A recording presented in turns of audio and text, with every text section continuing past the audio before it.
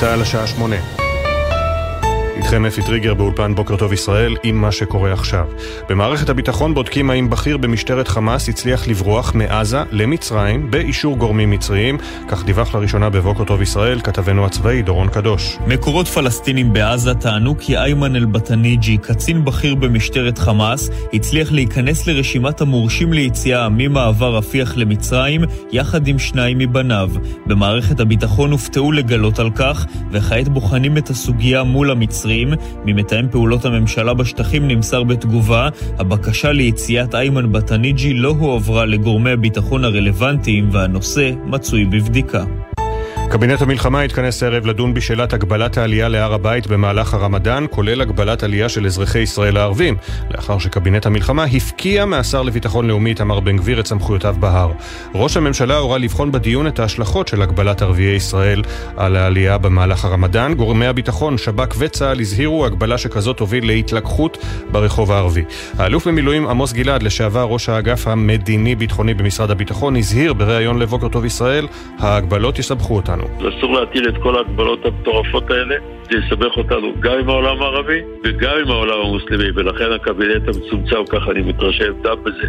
אסור שזה יהפוך למלחמת עתיד, בעיקר לקראת תחילת הרמדאן שהוא פחות משבועיים. ראש הממשלה לא קיבל את עמדתו של בן גביר בדיון הקודם ונטל לעמדת המשטרה, שלפיה יש להגביל את מספר העולים להר מקרב ערביי ישראל ל-50,000 ולא לאסור אותה לגמרי. כך דיווח כתבנו המדיני יניר קוזין. בשעה זו אזעקה בשלומי שבצפון.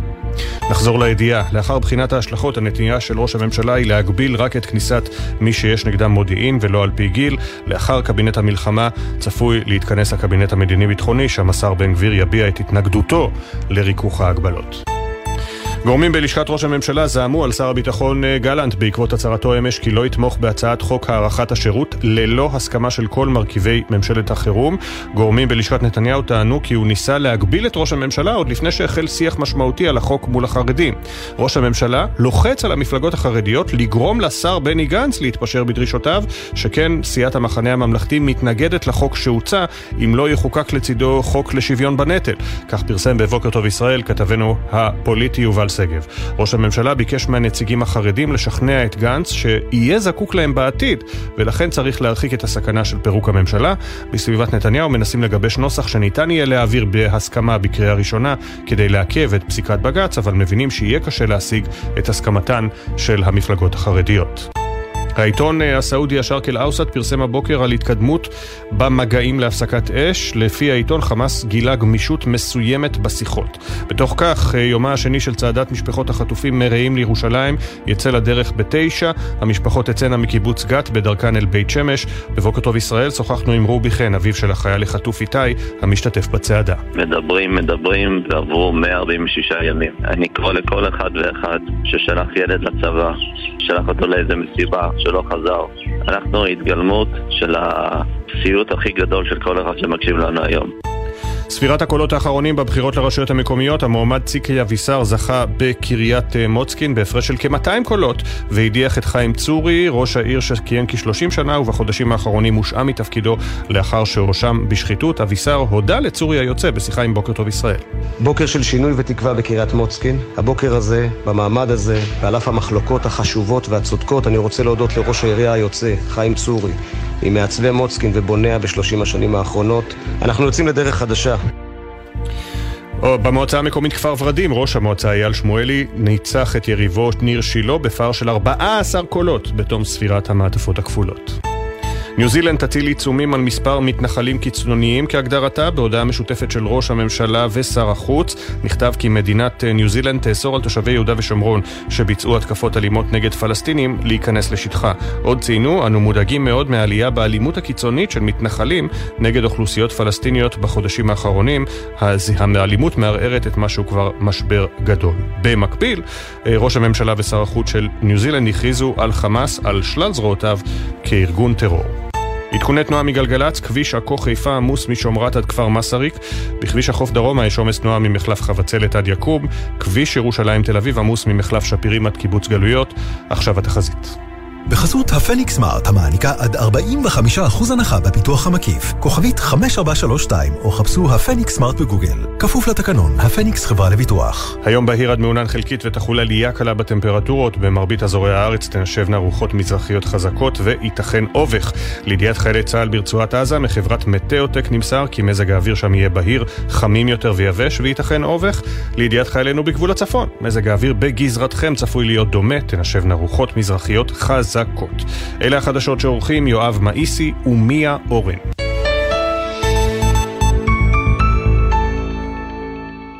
בחסות ביטוח ישיר, המציע לכם לבנדל ביטוח רכב וביטוח מבנה ותכולה לבית, ותוכלו לחסוך בתשלומי הביטוח. ביטוח ישיר, IDI חברה לביטוח. בחסות זאפ, המזמינה אתכם להפי פריידיי. מהיום, כל יום שישי מבצע אחר באתר זאפ. אז מחכים לכם בכל שישי בהפי פריידיי בזאפ. כפוף לתקנון. בחסות BYD דולפין, משפחתית 100% חשמלית, החל ב-138,990 שקלים. כוכבית 4904, כפוף לתנאי החברה.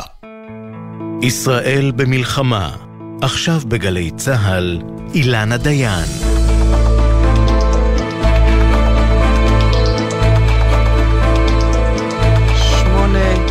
8:06 נכון להבוקר. האם שר הביטחון יואב גלנט הפך אתמול את שעון החול של הממשלה הזאת? גלנט מודיע לא אגיש את חוק הגיוס ללא הסכמה של כולם, גם של בני גנץ וגדי איזנקוט. מה זה אומר פוליטית? השר עמיחי אליהו מעוצמה יהודית יהיה איתנו. את הצהרת גלנט הוא לא אהב, תכף נבין מדוע. גם בעזרתו של ספי עובדיה, הפרשן הפוליטי של חדשות 13. לא בלי קשר, חיים ילי נשאל כאן קצת בכעס, קצת בייאוש, למה, למרות הכל, מחזירים אותנו ל6 באוקטובר. זה קורה גם בשיח על עסקת החטופים. האם היא סוף סוף מתקרבת? עמוס הראל, עיתון הארץ, ואבי יששכרוף, וויינט, ידיעות אחרונות, יהיו איתנו.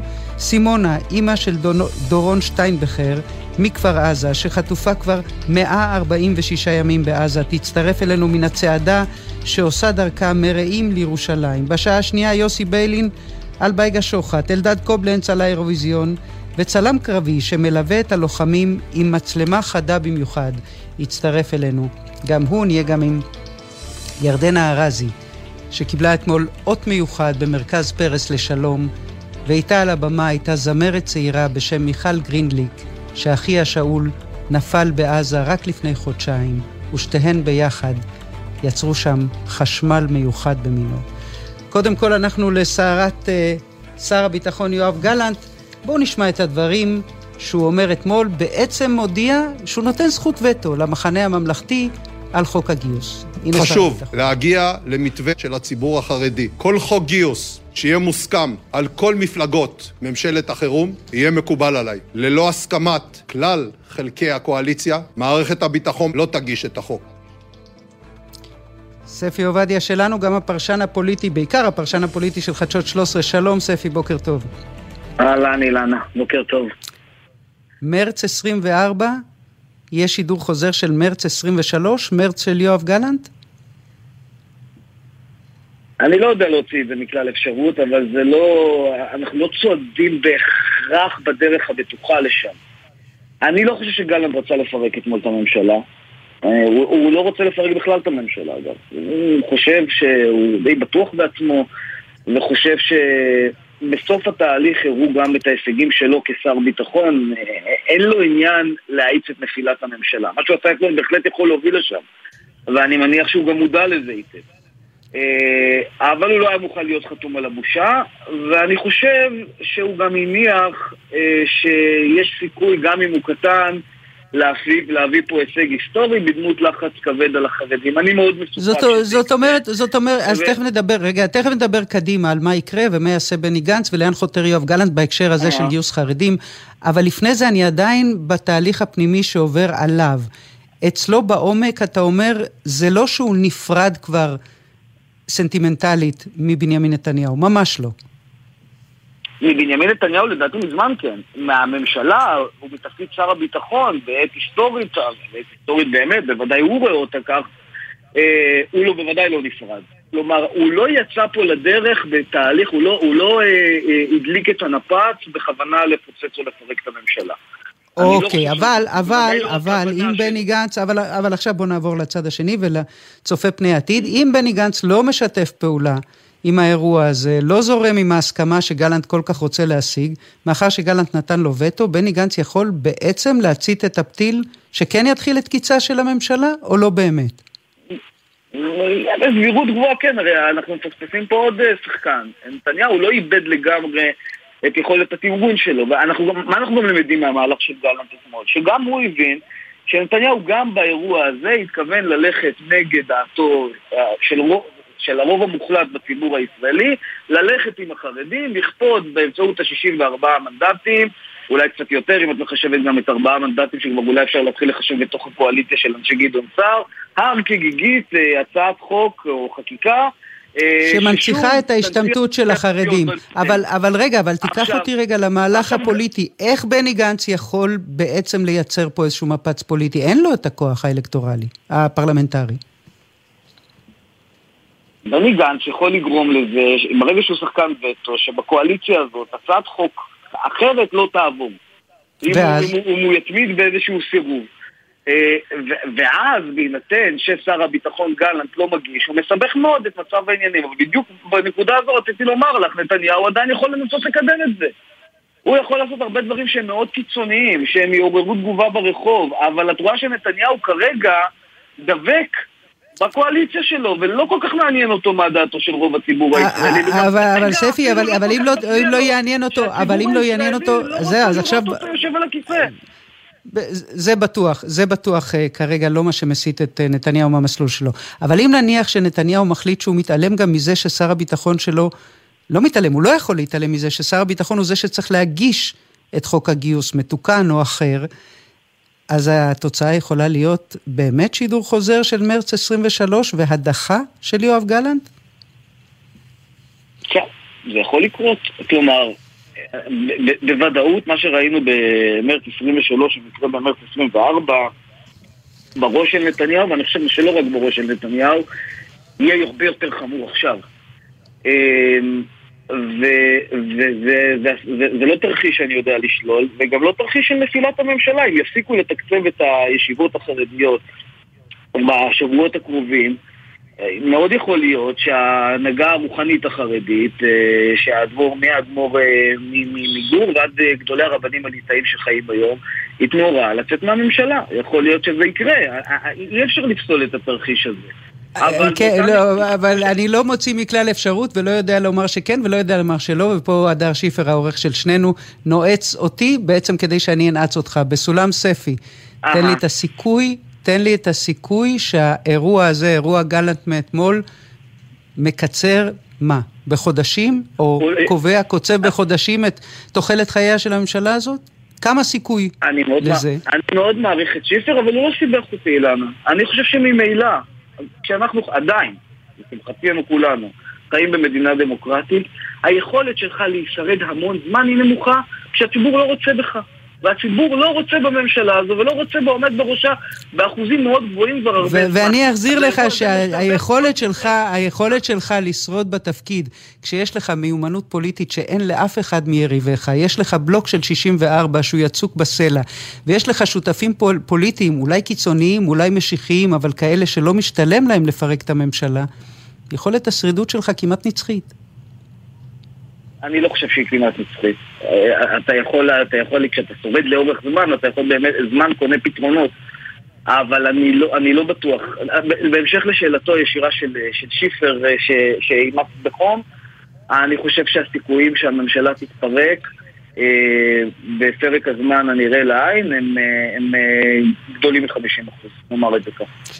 שיפר קיבל את שלו, אז אנחנו יכולים לחתום את הספר. אבל עדיין, נתניהו עם גדל של אחוזים, יכול לקרות עוד זמן, זה יכול לקרות עוד. וכמו שאמרת, זמן קונה פתרונות כן. אני רק אסיים, נתניהו יכול להמשיך ללכת עם הראש בקיר. יכול להמשיך ללכת עם הראש בקיר מלפטר את גלנט עד לנסות להביא את החקיקה הזו באופן פרטי נגד רוב הציבור הישראלי, להעביר אותה גם ככה הוא בשפל של אחוזי תמיכה, שלי כל סוקר רציני היום, כן? אז נתניהו גם יודע את זה, הוא הרי מבין פוליטיקה ויודע מהו סקר רציני ומה הוא סקר לא רציני. אבל עדיין יכול ללכת במשול הזה, ואולי איכשהו הוא גם ישרד באמצעות המבנה הפוליטי שעדיין משמר את היכולת שלו לשים את היד על ההגה ולשבת על הכיסא, ואז כן, ואז אנחנו יכולים לראות אותו שורד גם את שנת 2024. זה קשה מאוד, אבל הסכנה גם היא גדולה מבחינתו. ספי עובדיה, חדשות 13 וגלי צהל. תודה ספי, בוקר טוב. בוקר טוב אילנה. ועכשיו אנחנו עם עמיחי אליהו, שר המורשת עוצמה יהודית, שלום. בוקר טוב, בשורות טובות.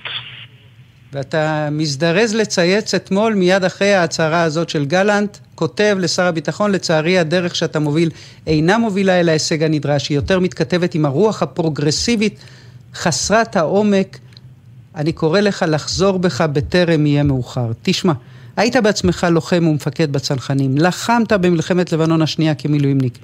מה דחוף לך לתקוף את גלנט שבסך הכל אומר את המובן מאליו? הישראלים כולם צריכים לשאת בנטל. איפה הבעיה? דחוף לי שאנחנו כרגע עסוקים בפילוגים בתוך עצמנו יותר מאשר עסוקים בלהילחם. זה לא הדבר המשמעותי כרגע שהציבור בישראל צריך להתעסק בו. זה לא משמעותי כשמאות אלפי ישראלים במילואים, כשאלפי חיילים, לא, אני חייב, אני באמת, אני אתן לך לדבר כמה שאתה רוצה. לא, אני אתן לך לדבר, אני באמת, אני אומרת לך, בילדיי אני נשבעת שאתן לך לדבר כמה ש... לא, אני אגיד לך למה אני קוטעת אותך. כי אי אפשר להגיד, לפלג ולעורר מדנים, כשבעצם מי שעושה את זה, זה מי שלא נלחם, מי שלא נושא בנטל. אי אפשר גם לא ללכת לצבא, ואז להגיד, מי שקורא לי ללכת לצבא, הוא מפלג ומעורר מדנים. אני חולק עלייך לגמרי. אני רוצה לומר, אז תגיד למה. מה שחסר היום בצה"ל זה חיילים קרביים, וכלוחם קרבי, כמו שאמרתי, כמובן שאני מרגיש היום ג'ובניק לעומת מה שהחיילים שלנו עושים ברצועה, וברוך השם הגבורה ששם הם מגלים היא מדירה. זה לא נובע מכוח החוק, זה נובע מכוח הזכות. יש לנו זכות להילחם למען העם הזה, יש לנו זכות להילחם למען המדינה הזאת.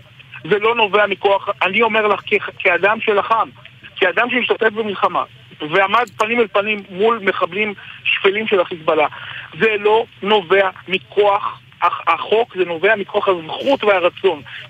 תראו את החיילים שמגיעים עכשיו במטוסים מכל העולם. אבל אין על זה ויכוח, אין על זה ויכוח. רגע, הבנתי מה שאתה אומר. אתה אומר החיילים הקרביים במילא מתנדבים. אז אני רוצה לשאול אותך, כשצה"ל מודיע שהוא מקדים את גיוסם של כ-850 בני מכינות ושנות שירות בגלל שצריך באיזשהו אופן להתמודד עם מחסור בכוח אדם כדי להקטין את הפגיעה, אתה באמת לא חושב שיש צורך שמגזר שלם שלא עושה כלום, אבל כלום, לא שירות אזרחי, לא שירות לאומי, ובטח לא מתגייס? כן, אני מדברת על צורך. לא, אנחנו צריכים לחלק את הדיון. יש פה צורך, גם אני רואה צורך, וגם אני קורא לציבור החרדי, אני חושב שזה גם פספוס לא להיות חלק מהזכות הגדולה הזו להילחם על המדינה. אבל מה לעשות שהם רוצים להמשיך לפספס? לא, אז מה אני שואלת, אז מה לעשות שהם רוצים להמשיך לפספס? אבל אילנה, את לא נותנת לי להשלים משפט. אני מתה שתשלים משפט. יופי, אני שמח. הצורך ודאי קיים, אבל אני שואל מהי הדרך? האם הדרך היא לעשות את זה בכפייה, או הדרך היא בלעורר מוטיבציה? היא בללמד על הזכות. ואני חושב שעד 2013 אנחנו ראינו מגמה של עלייה במעורבות של הציבור החרדי, בהתגייסות לצה"ל, בהתגייסות לחובות האזרחיות. אנחנו יודעים את הפריחה הגדולה שהייתה בארגונים האזרחיים של הציבור החרדי, שהם תורמים לכלל הציבור ולא רק לציבור החרדי. ואז ב-2013 יש ברית קיצוניים, ברית קנאים, בין הקיצוניים בתוך החברה החרדית שלא אוהבים את ההשתלבות הזאת, לבין הפרוגרסיביים בציבור החילוני. הפרוגרסיביים בציבור החילוני הם אחראים לזה ש66,000 מקבלי פטור לא משרתים, הם אחראים לזה שרק 1,260 חרדים מתגייסים כל שנה, הם אחראים לזה שרק 3.5% מהחרדים משרתים בפועל? החילונים, הפרוגרסיביים, שוב הם אחראים. מי אחראים? ההומואים, הנשים, הטנקיסטיות, הלוחמות, הן אחראיות החרדים שלא מתגייסים? איך קשור פרוגרסיביים לפה? הפרוגרסיביים זה אנשים כמו יאיר לפיד, שאני לא יודע איפה הוא שירת, בלהקת הנחל, או בעיתון במחנה, או במה שהוא סיפר שהוא נפצע בחיזבאללה. זה אנשים שנהנים מהמריבה עם הציבור החרדי. ואני אומר, הייתה מגמת עלייה, הייתה מגמת של השתלבות. אני מכיר בצורך, אני חושב שזה חשוב שנתגייסו, אבל הדרך, אילנה, הדרך היא החשובה פה. האם אנחנו רוצים מאבק? הרי את יודעת היטב כמוני, וכל מי שעושה את הקמפיין הזה יודע היטב שאין שום אפשרות לגייס את הציבור הזה בכפייה. מה רוצים פה? רוצים לעורר מדנים, רוצים... אבל לא, לפני שאתה חוזר לעורר מדנים, כי אני אומרת לך, אין דבר שיותר מרגיז, אין דבר שיותר מרגיז מלהגיד שציבור שלא משרת, צעירים חרדים שהולכים לישיבה או לא הולכים לישיבה, ואיש מהם, כמעט איש מהם, לא משלם את המחירים שמאות אלפי ישראלים, הילדים שלנו, החברים של הילדים שלנו, השכנים שלנו, קרובי המשפחה שלנו, משלמים גם בדם היום ברצועה, ואז להגיד שמי שקורא להם להתגייס הוא שמעורר מדנים. אני אשאל את זה אחרת. אתה רואה נכונות? אני אשאל את זה אחרת. אתה אומר לא בכפייה. אומרים לך אחיך החרדים, לא ילך בשום דרך. לא בכפייה ולא בהסכמה, לא נתגייס, הם אומרים את זה. קודם כל אני חושב, אני לפחות שומע גם בנסיעות וגם בשיחות שלי, ואני עושה המון שיחות עם הציבור החרדי על הנושא הזה. יש שם תנועה ענקית שרוצה להתגייס ורוצה להשתלב, הם באמת נמצאים באיזושהי מורכבות. וכל פעם שאנחנו בעיניי, בטיפשות או בכאב לב או בכוונת זדון, מעלים את הנושא הזה בצורה לא חכמה, אנחנו משיגים את הדבר הזה לאחור, ואני כן רוצה שהם ישתלבו. ואני כן רוצה שהם ישרתו בקרבי, לא אותם. אני חושב שיש הרבה מאוד ציבורים בישראל שלא משרתים. אני אומר, חברים, בואו נעשה את הדברים בשכל, ידענו להסתכל על האויבים שלנו בעין טובה. היו אנשים, אותם אנשים שעכשיו מטיפים לציבור החרדי, ידעו להסתכל, סליחה שאני אומרת, משווה בכלל, את ערפאת, להסתכל עליו בעין טובה. אתם לא יכולים להסתכל על החרדים בעין טובה. אתם לא יכולים להסתכל על תהליך שהם עושים כדי להתערות בחברה הישראלית בעין טובה. אני אצטט לך מישהו שאתה לא חושד בו בפרוגרס, גם בצלאל סמוטריץ' עמיתך שאומר המצב הזה צריך להשתנות, גם השר אופיר סופר עמיתך, לא, אבל שצריך לעשות שהחרדים יתגייסו, וגם הרב חיים נבון שכתב טור מבריק במקור ראשון, וכותב נכון, החרדים מתנדבים לשרת בזקה, עושים שם מלאכת קודש, אבל מעולם לא הסכמנו לעסקה שבה אנחנו נהרגים והם מזהים את גופותינו, שיתכבדו ויתרמו את חלקם גם בין שורות הלוחמים. אוקיי, אז הבנתי, אז אתה אומר, בוא נמשיך לנסות בהסכמה עוד 20, עוד 40, עוד 50 שנה. אני רוצה לשאול אותך רגע שאלה פוליטית. השר גלנט הודיע אתמול, בבקשה, הנה, אני עכשיו שותקת, עכשיו תורך. אבל לא, גם לא הסכמנו על עסקה, אולי כן, שאנחנו נלחמים, ויש אנשים אחרים שלא נלחמים, ומשרתים בעיתון במחנה, ולא הסכמנו על עסקה כזו, נכון? ואת יודעת, בעצמך, את התכתבת בגלי צה"ל. אבל מה לעשות? אני הייתי כתבת בגלי צה"ל, והבת שלי שרתה בשריון, והבעל שלי היה ממם בשריון, והבן הצעיר היה גם כן קרבי, אז כל אחד עושה את מה שהוא יכול, ואתה מבין שאין חילוני עם פרופיל של לוחם, אין חילוני אחד לא, עם פרופיל של לוחם שמשרת בגלי צה"ל, בלהקה צבאית או במחנה שגם לא קיים יותר. אבל יש 66, אני לא טועה, אתה מוזמן לבדוק אותי. אני מוכן שתפי ניסיון, מה הפרופיל הצבאי של יאיר לפיד? הפרופיל הצבאי של יאיר לפיד, א' נמוך, מה הפרופיל הצבאי של הפרופיל הצבאי, ואני לא מצליחה להבין איך זה הופך להיות הכשר. הרי אמרת שאתה רוצה שהחרדים ישרתו. אין אחד, ואני אשאל לך דוגמה מפורסמת של אדם שעובד בראש מחנה השיסוי נגד החרדים, והוא עצמו, לדעתי, בעל פרופיל קרבי, הוא מתאגרף, והוא שילט בעיתון במחנה או בלהקה צבאית, אני לא יודע בדיוק מה הוא עשה. אבל איך יאיר לפיד הפך לאשם בזה שמשתמט מגזר שלם? הוא סמל להשתמטות, הוא סמל לבריחה, הוא סמל לפילוג. יאיר לפיד לא השתמט, יאיר לפיד שרת בצבא, ואפשר לשרת בצבא ברבנות הצבאית, אפשר לשרת גם בלהקת הרבנות הצבאית, ואפשר לשרת גם במקומות אחרים. אני חושבת שלא, אבל אני רוצה להמשיך רגע לשדה הפוליטי. אתה יודע, אנחנו מוזמנים שנינו לבדוק איתו. אני חוזרת רגע לשדה הפוליטי. אתה חושב שהמהלך של יואב גלנט מאתמול נועד לקצר את ימיה של הממשלה? כלומר, המהלך שבו הוא נותן בעצם למחנה הממלכתי זכות וטו, ואם הם לא יסכימו לנוסח, רק שנסביר למאזינים, אם הם לא יסכימו לנוסח מוסכם וחדש ואחר של חוק הגיוס, לא יהיה חוק חדש, ויכול להיות שהחרדים יפרשו? אני אגיד לך את האמת, לא מתעסק בזה, זאת אומרת, זה ברור לי שחלק מהתרייה לחרדים להתגייס היא נובעת מכאב גדול. אני לא נכנס עכשיו לשיקולים, הלכתי שבוע שעבר לכותל, ניגשה אליי אישה שבאה להתפלל על בעלה שנמצא כבר 4 חודשים בלחימה, סמג"ד, ובכתה, ממש בכתה על זה שהיא לא ראתה את בעלה 4 חודשים. יש אנשים שלא נוקחים בהם. אני חושב שהקריאה הזו היא קריאה אמיתית, היא לא קריאה, זאת אומרת, המקום שממנו הצורך, כמו שהגדרת את זה, הוא צורך אמיתי. ולכן, האם עכשיו אנחנו נכנסים לאיזשהו משחק פוליטי? אני לא רוצה להיכנס לזה, אני רוצה לדון בשאלה ברמה המוסדות. אבל דנו בשאלה, ויכול להיות שיש יותר מאדם אחד שיחלוק על עמדתך בשאלה הזאת, אבל אתה בכל זאת שר בממשלה, חבר עוצמה יהודית, אתה רואה את גלנט מוביל את היוזמה הזאת מאתמול, אתה רואה את גלנט מוביל את היוזמה להפקיע מהשר בן גביר, עמיתך למפלגת עוצמה יהודית, את היכולת לאסור על ערבים ישראלים עלייה להר הבית. גלנט במובן מסוים מסמן את עצמו במקום אחר בממשלה הזאת? תשאלו את הפרשנים הפוליטיים שלכם, מה אתם שואלים אותי בדברים האלה? לא, אני שואלת אותך אם אתה שבע רצון מהמקום שמשאיר שר הביטחון לשר בן גביר בממשלה. אני לא שבע רצון, אני חושב שיואב גלנט לא נמצא בכיוון הנכון, יש לו הרבה זכויות בניהול המלחמה הזו, ויש לו גם הרבה חובות, והוא עושה הרבה דברים שאני לא מסכים איתם, לא הסכמתי אותם לפני כן, בזלזול שלו בצעקה שלנו לפגוע בחמאס או לעשות חיסולים ממוקדים, ואני לא מסכים איתו בהתנהלות, בחלק מההתנהלות שהוא עושה עכשיו ביהודה ושומרון, במעצרים המנהליים חסרי הפשר, אבל בצד שני יש בו גם הרבה דברים שאני מעריך. אתה יודע, את העולם מורכב, הוא לא שטחי, הוא לא שחור לבן כמו שנוהגים לציית בטוויטר, ולכן במורכבות הזו אני מעדיף כרגע, אני מעריך, יש דברים שאני מעריך בו, יש דברים שאני מבקר, ואני מקווה... ומעדיף כרגע את שלמות הממשלה על פני טיפוס על בריקדות, זה מה שאתה אומר.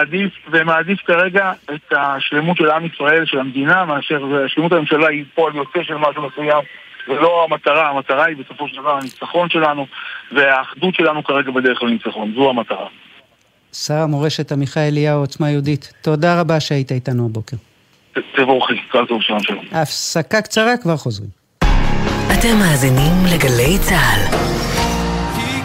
את מרגישה היום ישראלית יותר מתמיד, אבל את וילדייך אינם מוכרים כיהודים? ברגעים כאלה, עיתים, גיור כהלכה, גיור אישי ומכבד, כוכבית 8083, כוכבית 8083, עיתים. עם ישראל רץ. מרתון ווינר ירושלים יוצא לדרך. ירושלים מצדיעה לצה"ל, כוחות הביטחון וההצלה, ומזמינה את כל עם ישראל להצטרף אלינו לירושלים ב8 במרס. כוחות הביטחון וההצלה נרשמים ללא עלות. אז חפשו מרתון ווינר ירושלים ורוצו להירשם. Hassan, we have to do podcast to explain, to do asbara to the whole world what's going on in Israel right now. Yes, but I don't know English. But we're speaking English right now. Come on, 3 יחידות, כפרה. You call this English? Stand up for Israel every Monday, גלי צהל. That was English. Stand up for Israel עם שחר חסון ויוחאי ספונדר. בכל שני בפרק חדש, באתר וביישומון גלץ גלגלץ, ובכל מקום שאתם מאזינים להסכתים שלכם. Oh my God, I'm speaking English! Mom! עכשיו בגלי צהל, אילנה דיין. 8:28 נכון להבוקר, עכשיו צועדים עם משפחות החטופים מגבול עזה לתוך ירושלים, ואנחנו מתוך הצעדה מצטרפים עכשיו לסימונה שטיינברכר, אימא של דורון שעדיין בשבי כבר 146 ימים. שלום סימונה, בוקר טוב. בוקר טוב, יעל, אני רק רוצה לתקן, אני צעדתי אתמול, היום לא התאפשר לי לצעוד, אז היום אני לא מתוך הצעדה. אני ראיתי אותך בכפר עזה לפני 3 שבועות. נכון. ונדמה היה לי שאני רואה בעיניים שלך כמה המאבק הזה מתיש. היה רגע שאמרת לעצמך עוד לפני אתמול, אני לצעדה הזאת אין לי כוח, לא יכולה? לא.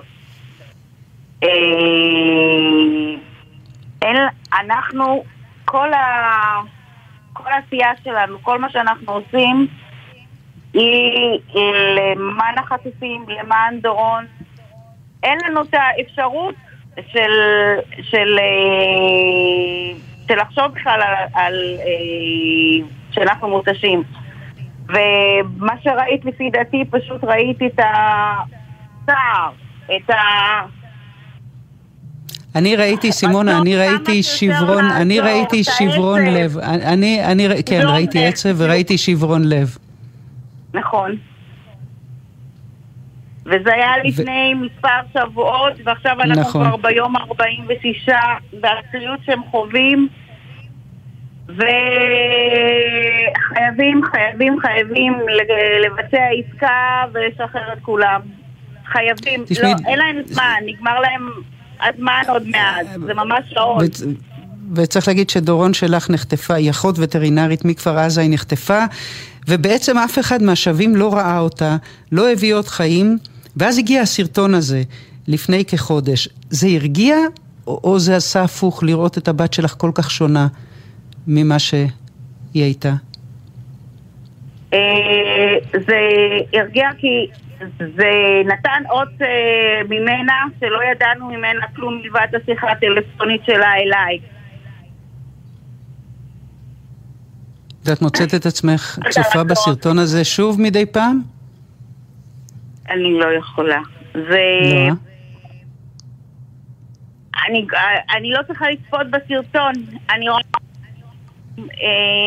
אנחנו יודעים שהם לא שותים, לא אוכלים, לא ישנים, אבל מעבר לזה רואים את החיוורון בפנים, והיא אמורה לקבל תרופה כרונית כל יום, והיא לפי איך שנראה בסרטון היא לא מקבלת את התרופה. מלבד זה, הסרטון היה לפני יותר מחודש לדעתי. כן. ועכשיו אני לא... זה עוד זמן, והמצב עכשיו החמיר, ולכן אני ממש מראש הממשלה ומהקבינט ומכולם, וכל מי שיכול לעזור, חייבים להגיע לעסקה. פשוט חייבים, כי אין להם זמן שם. את יודעת מה יכול לעזור, סימונה? אולי, ואני כל פעם מנסה מכיוון אחר ומזווית אחרת, לנסות להמחיש לאנשים ששומעים אותנו, למקבלי ההחלטות, איך נראה היום יום שלך? איך נראה הלילה שלך?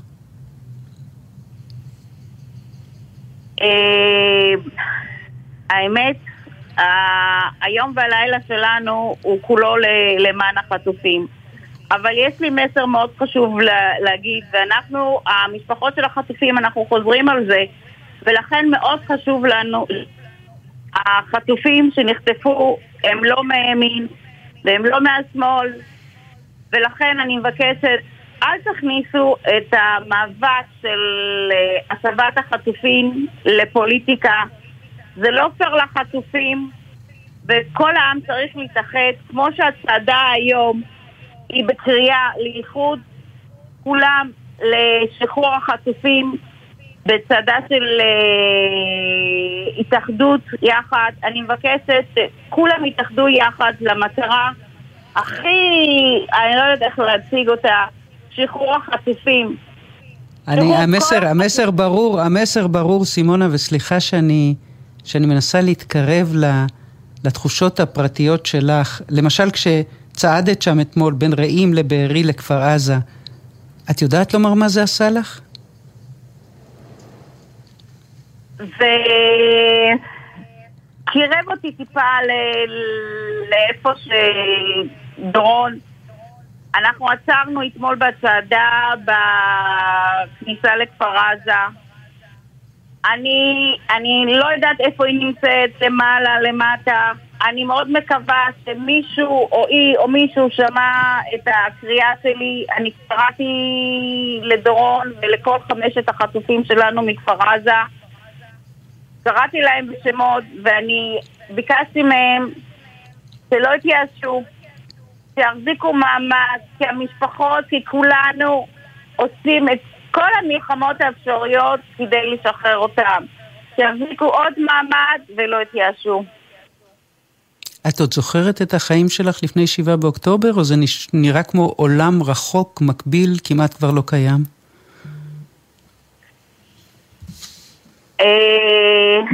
אני מורה בבית ספר לתקשורת וסגנית מנהלת בבית ספר בבאר שבע, וזה נראה, זה כאילו ביום אחד שתו לך את החיים והפכת מהחיים האישיים שלך, של היום יום ושל השגרה, שאני מאוד אוהבת אותה, ועבודה עם התלמידים, לסיוט אחד ארוך ומתמשך שלא נגמר, עם דאגה נוראית לסיוט שחובה הבת שלי וכל החטופים, וזה נמשך וזה לא נגמר, וזה יסתיים עם החזרה של החטופים.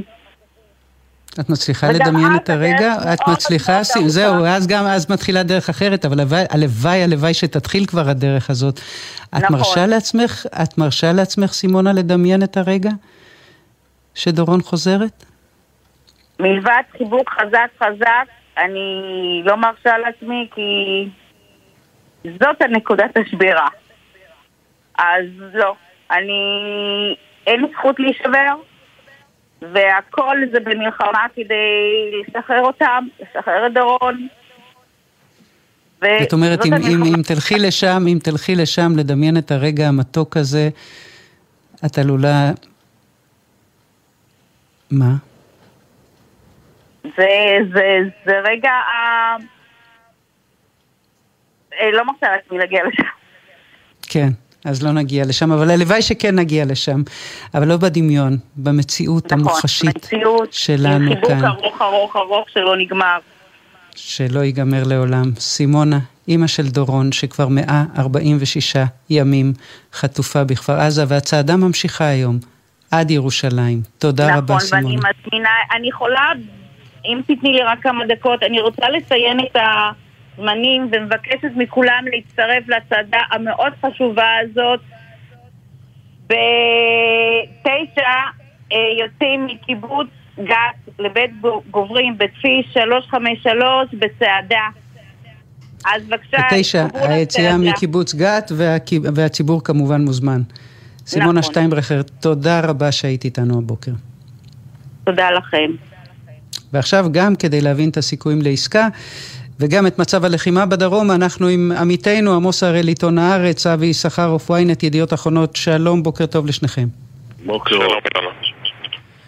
נתחיל בשלב השאלה הזהה, בתוך ים האיתותים הסותרים והדיווחים המבלבלים לגבי המשא ומתן לעסקה, עמוס, יש מצב לזהות איפה אנחנו בסולם האופטימיות מ-1 עד 10?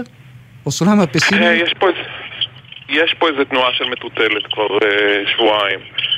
ברור שמשהו קרה בסבבים האחרונים בפריז ובקהיר. יש התקדמות, רואים השקעה אמריקאית מאוד נמרצת, והכל מכוון לתאריך תחילת הרמדאן, כלומר סביב 10 במרץ. עדיין יש מכשולים, לא בטוח שיש עניין מוחלט של שני הצדדים בהשגת עסקה, ולכן הדבר הבטוח להגיד זה שזה פחות או יותר 50-50. כן, ויכול להיות, אבי, שאנחנו שוב נוסעים ונותנים עצמנו מקסימום האמריקאים, כלומר, לסינואר אולי עדיין לא בוער שום דבר?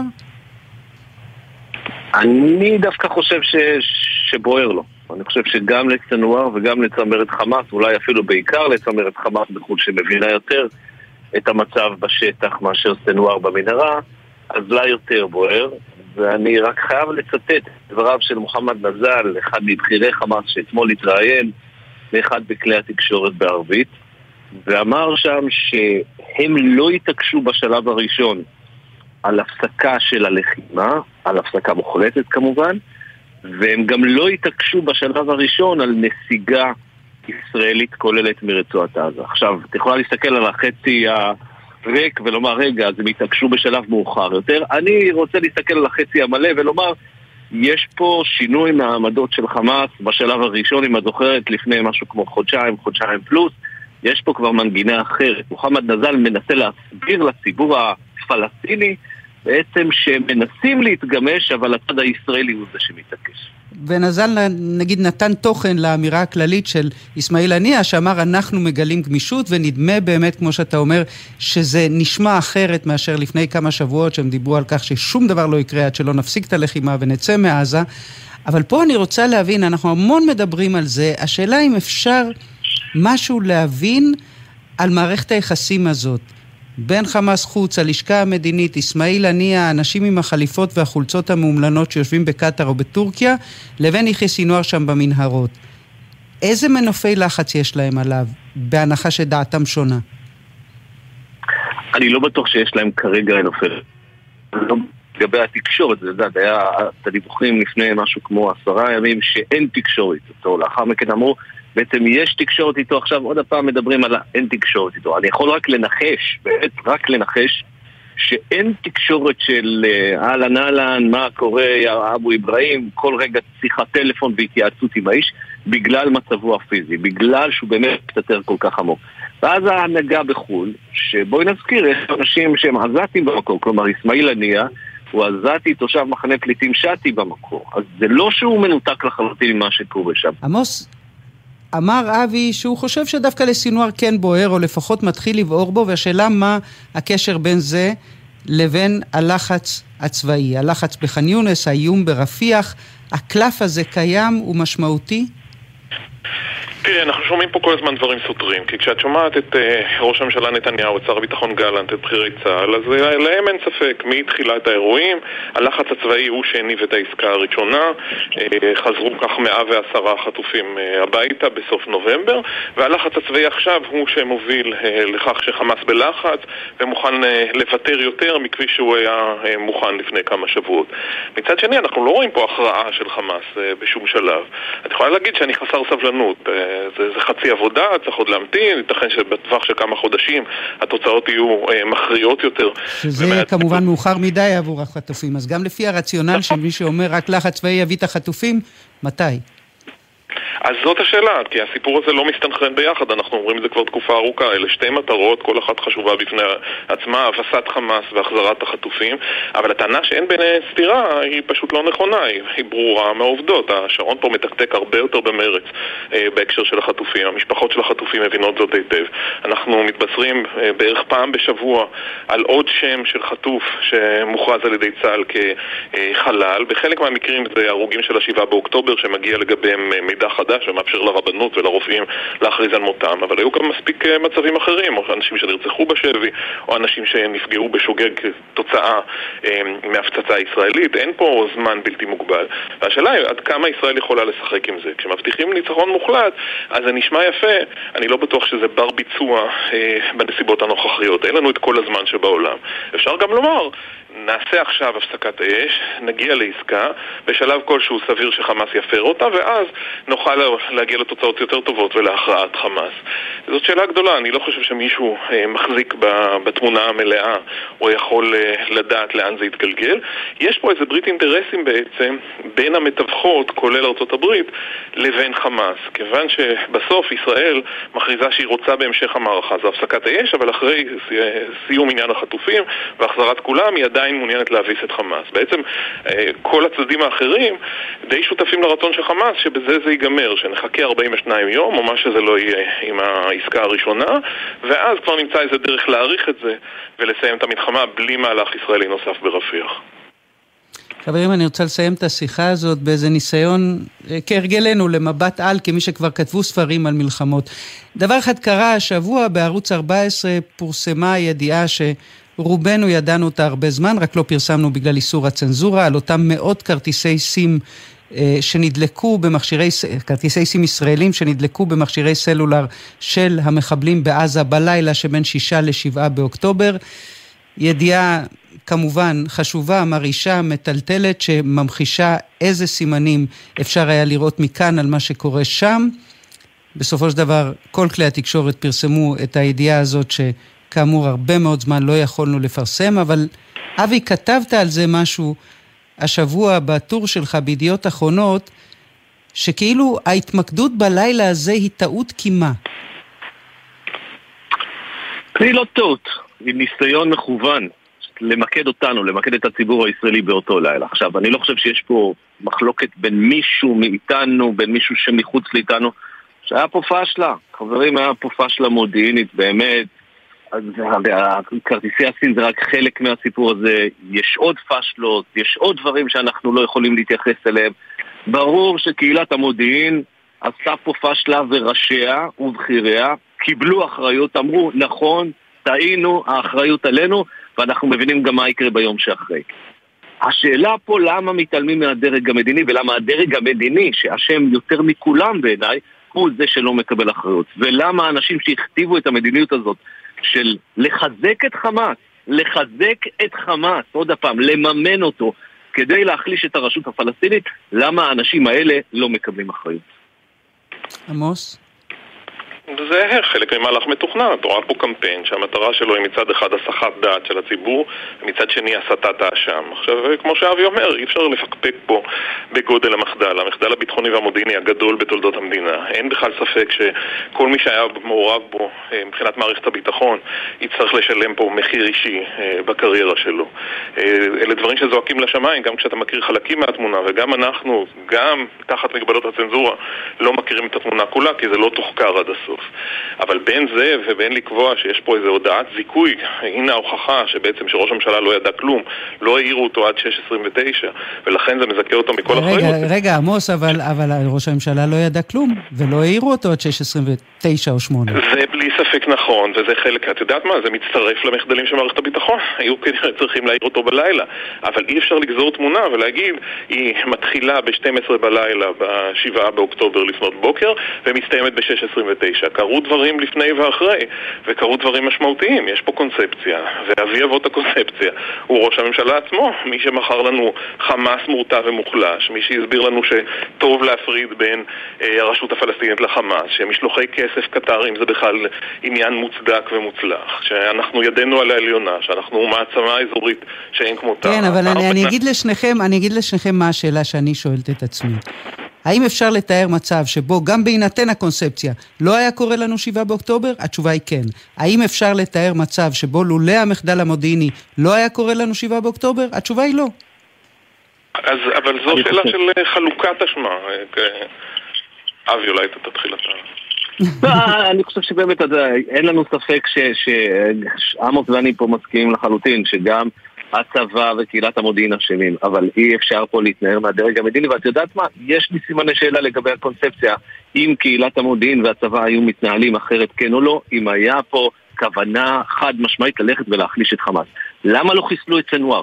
למה 6 פעמים לפי בן כספית ואחרים שראשי שב"כ רצו לחסל את יחיא סנואר, בנימין נתניהו לא רצה? למה נתניהו שחרר את סנואר? יש פה כל כך הרבה דברים קולוסליים שאתה לא יכול להתעלם מהם, וזה מה שמבקשים מאיתנו לעשות בעצם מצידו של נתניהו. וזה מחזיר אותי אליך, עמוס, לשאלה האחרונה. כל הניסיונות האלה לחיסול סינואר שפתאום צצים ומתפרסמים, אין אפשרות שאתה יודע, מישהו מהנדס בדיעבד יוזמה שהייתה רפה והופך אותה ליוזמת חיסול אגרסיבית? בוודאי שכן, והרעיונות האלה עולים לאורך כל תקופת העימות עם הפלסטינים, בעצם מימי האינתיפאדה השנייה. את זוכרת את החיסולים, חלקם מתחילים עוד לפני, הניסיונות חיסול של יאסין בירדן, אחר כך המחלוקות על כמה ומתי ואיך צריך לחסל את בחירי חמאס ברצועה, חלקם אכן ישראל התנגשה בחייהם.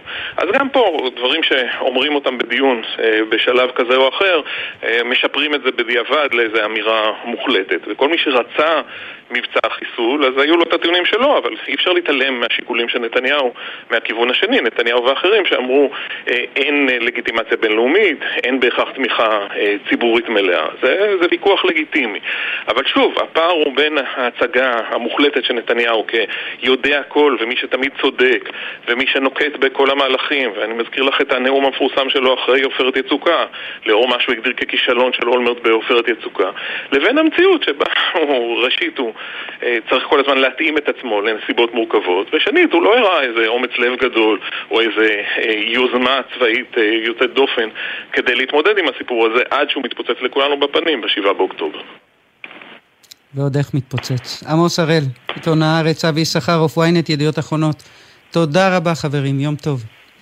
תודה. ועכשיו אנחנו עם חיים ילין, חבר קיבוץ בארי, לשעבר ראש המועצה האזורית אשכול. שלום, בוקר טוב. בוקר אילנה. גם בשולי השיחה עם אבי ועמוס אפשר היה לשמוע את זה, בוודאי בשיחה שניהלנו בתחילת השידור הזה עם השר עמיחי אליהו. יכול להיות שכל מי שאומר שאסור לנו לחזור ל6 באוקטובר מחזיר אותנו ל6 באוקטובר? בטיסה 120 קמ"ש וברמזור אדום גם. ככה, זו התחושה שלי. התחושה שלי שהיא בעצם אותם אנשים שבאים ומתנפלים על משפחות החטופים ומאשימים אותם בזה שהם אשמים ב7 לאוקטובר, לבין זה שאני שומע ליד כיכר החטופים את הזמבורות של כוח קפלן. אני שומע את אותם צלילים שהיו ב6 לאוקטובר, אבל את יודעת מה? יותר גרוע. כי עכשיו גם אפשר להאשים את צה"ל, אפשר להאשים את הרמטכ"ל, את ראש השב"כ, את ראש המוסד, את האתוסים שלנו שאנחנו בנינו את מדינת ישראל, אפשר להאשים אותם, זה הרבה יותר גרוע לדעתי מהשישי. נכון, אבל תראה, בעצם אתה מתאר פה כמעט הפצצה של אין סוף רעשים שמפריעים לך, אבל כל אחד כשלעצמו אולי לגיטימי, גם הביקורת על הרמטכ"ל ועל מערכת הביטחון, וגם המחאה של קפלן. נכון, את צודקת, זה בדיוק ההגדרה הנכונה, אילנה. זה המון רעשים שהם לא מסתדרים לי במוח אצלי, כי אם אני בא ואני אומר שהאפשרות היחידה היא לא שתקום ממשלה של מרכז שמאל שתריק מעמד 2 ואחרי זה יבוא מרכז ימין, זה לא עובד ככה יותר. צריך לפצח את הדבר הזה.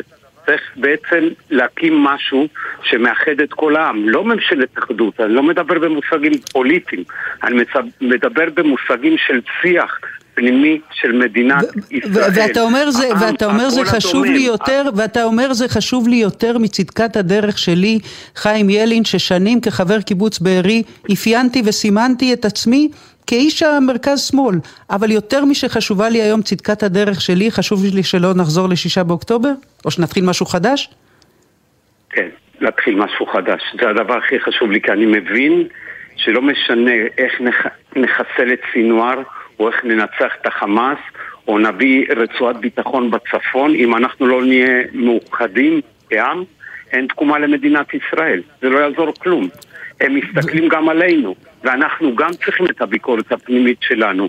העם שהוא 70%, 80% דומם, הוא לא קם מהקורסה שלו. לעומת זה, האנשים בקצוות בעצם כל הזמן, אחד מול השני, ואנחנו באמצע מסתכלים איך הגשם מעלינו. זה לא עובד ככה. אוקיי, אז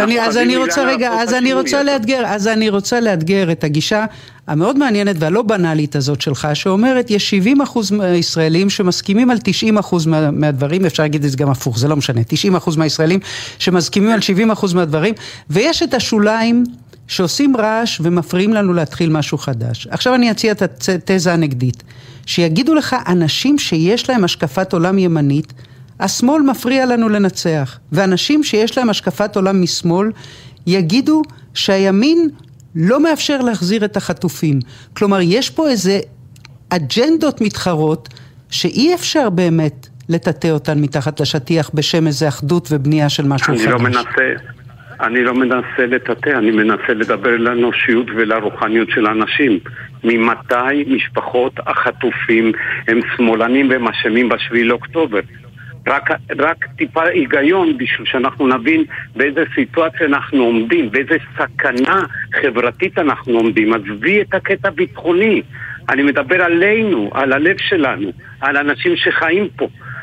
אבל באותה מידה מרגיז אותך אהוד ברק, שקורא השבוע אצל ספי עובדיה ויניר קוזין לעשות מצור על הכנסת. מה זה הדבר הזה? הכלים הם כלים דמוקרטיים, יש לנו מדינה אחת בלבד. תקשיב, יש לי בטן מלאה לממשלה ועל ראש הממשלה. בסדר? עדיין, הוא לא אשם. מי שצריך להאשים אותו זה לא העם. זה בתי המשפט, אנחנו נלחמנו לדמוקרטיה הזאת, הייתי כל מוצאי שבת בקפלן. מה זה למצוא את הכנסת? מה זה לעשות סביב הדבר הזה? האפשרות היחידה זה להחזיר את האמון של העם במנהיגיו. אין דרך אחרת. חייבים ללכת לבחירות, חייבים לקבוע שכל המפלגות הן לא מתפלגות, זה פלגנות הרי, זה שפע של העם.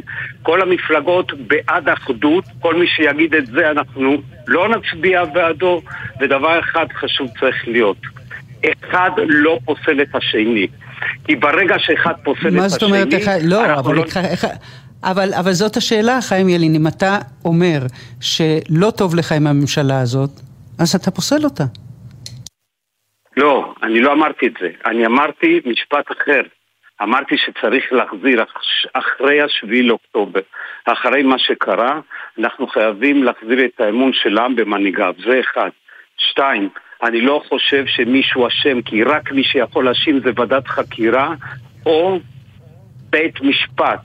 אני כן חושב, ויש הבדל מהותי, שממשלת ישראל היא אחראית על 7 לאוקטובר, כי היא בעצם הריבון שהיה ב7 לאוקטובר, ולדיראון עולם.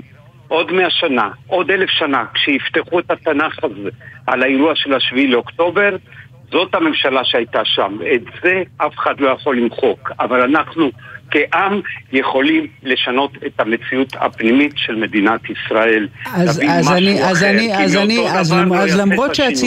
אז למרות שהציניקנים הרי יגידו בסוף זה פוליטיקה, ובסוף או שיקום פה גל של זעם שיגרום לזה שבנימין נתניהו לא יוכל להיות ראש ממשלה, או שנתניהו יצליח להרוויח זמן, לבצר את הבלוק שלו, לחדש את התמיכה האלקטורלית בו, וכן להיות ראש ממשלה. אני רוצה לעזוב את הפוליטיקה הזאת, כי זה בעצם מה שאתה מנסה להגיד לי. עזבי את זה.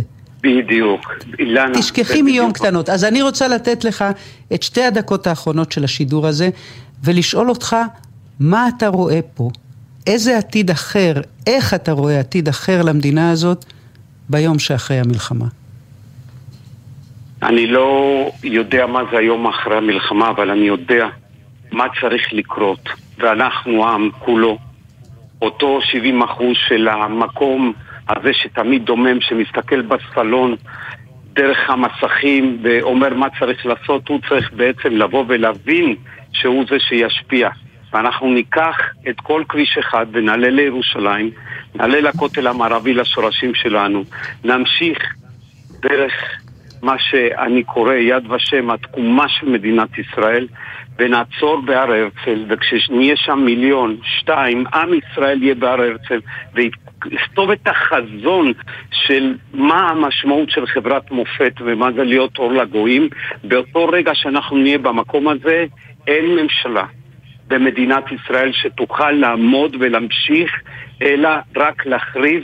אנחנו מבינים שהעם מחפש אמון בבוחריו, במנהיגיו, לא בהנהלה, במנהיגים האמיתיים שלהם, ובאותו רגע בעצם הכל יחסית יירגע, כי אנחנו בעצמנו הולכים לבחור את האנשים שהם יותר רוחניים, פחות פוליטיים, שלא צורכים אחד על השני, שלא מתלהמים, שהממלכתיות חוזרת למקום שלנו, ובסוף צריך להבין, 7 לאוקטובר אילנה, מעבר למכה הקשה שחטפנו, הוא אירוע רגשי שמטלטל את כולנו, כולנו שממשיך לטלטל אותנו. ואנחנו לצערי צריכים לסיים, כי הזמן שלנו אזל. חיים ילין, תודה שהיית איתנו.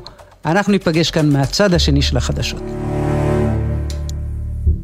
בחסות זאפ המזמינה אתכם להפי פריידיי. מהיום כל יום שישי מבצע אחר באתר זאפ. אז מחכים לכם בכל שישי בהפי פריידיי בזאפ. כפוף לתקנון. בחסות ביחד בשבילך, מועדון ההטבות לחברי הסתדרות. מהיום אפשר לקנות ולחסוך בהוצאות. אתם מוזמנים להצטרף חינם ותוכלו לחסוך במגוון בתי עסק ובפעילויות. בחסות אייס המזמינה אתכם לזרום. כל הברזים בסניפים ובאתר במחירי מבצע ללא מע"מ. אייס.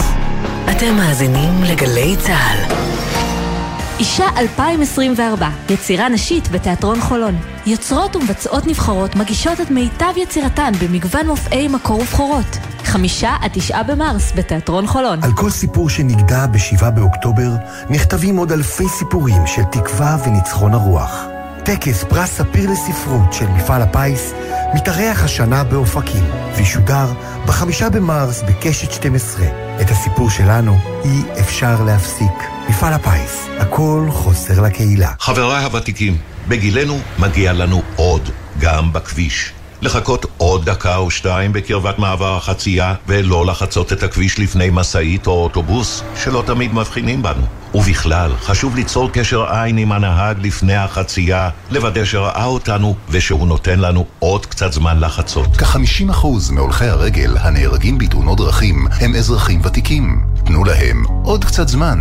אלה החיים שלהם. הרלב"ד, מחויבים לאנשים שבדרך. גלי צהל, מדברים מהשטח שומעים מהשטח. אנשים שנולדו לפני שנת 1990 לא מכירים את זה. הגענו עד לעוטף, לכל היחידות שמשנעות את כל הדברים לתוך הרצועה, כדי שכולם יוכלו לשמוע את הבית. היינו שומעים אותך, היינו שומעים את אילנה דיין. כשאתם שם בפנים אתם מרגישים אותנו מאחורה, מחבקים אתכם? וואו, ממש, ממש. כמה סולה לא צריך לדבר הזה, אני אפילו לא יודעת. זה לא יספיק, כך כל הקופסה. סומכת עליך שזה יגיע לכל החיילים בפנים, שישמעו, אוהבים אותם. אני יכולה לתת לך חיבוק, מותר לי? תודה, בהצלחה לכולכם. תודה. גלי צהל, פה איתכם, בכל מקום, בכל זמן. מיד אחרי החדשות, אילנה דיין.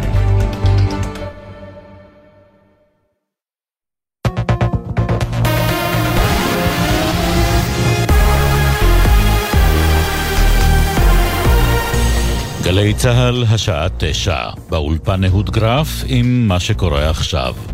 10 פצמ"רים שוגרו לפני כשעה למוצב צהל במרחב ראש הנקרה, לא היו נפגעים. כתבנו בצפון הדר גיציס מעדכן כי כוחות צהל תוקפים בתגובה את מקורות הירי. בתוך כך, ברשת CNN דווח כי ארצות הברית חוששת מפלישה אפשרית של צהל ללבנון בסוף האביב או בתחילת הקיץ, אם ייכשלו המאמצים המדיניים להרחקת חיזבאללה מהגבול. כתב חדשות החוץ ברק בטש מציין כי למרות שטרם התקבלה החלטה סופית בנושא, בממשל ביידן מעריכים כי הפעולה הקרקעית תצא לפועל בחודשים הקרובים. במערכת הביטחון בודקים האם בכיר במשטרת חמאס הצליח לברוח מעזה למצרים באישור גורמים מצריים.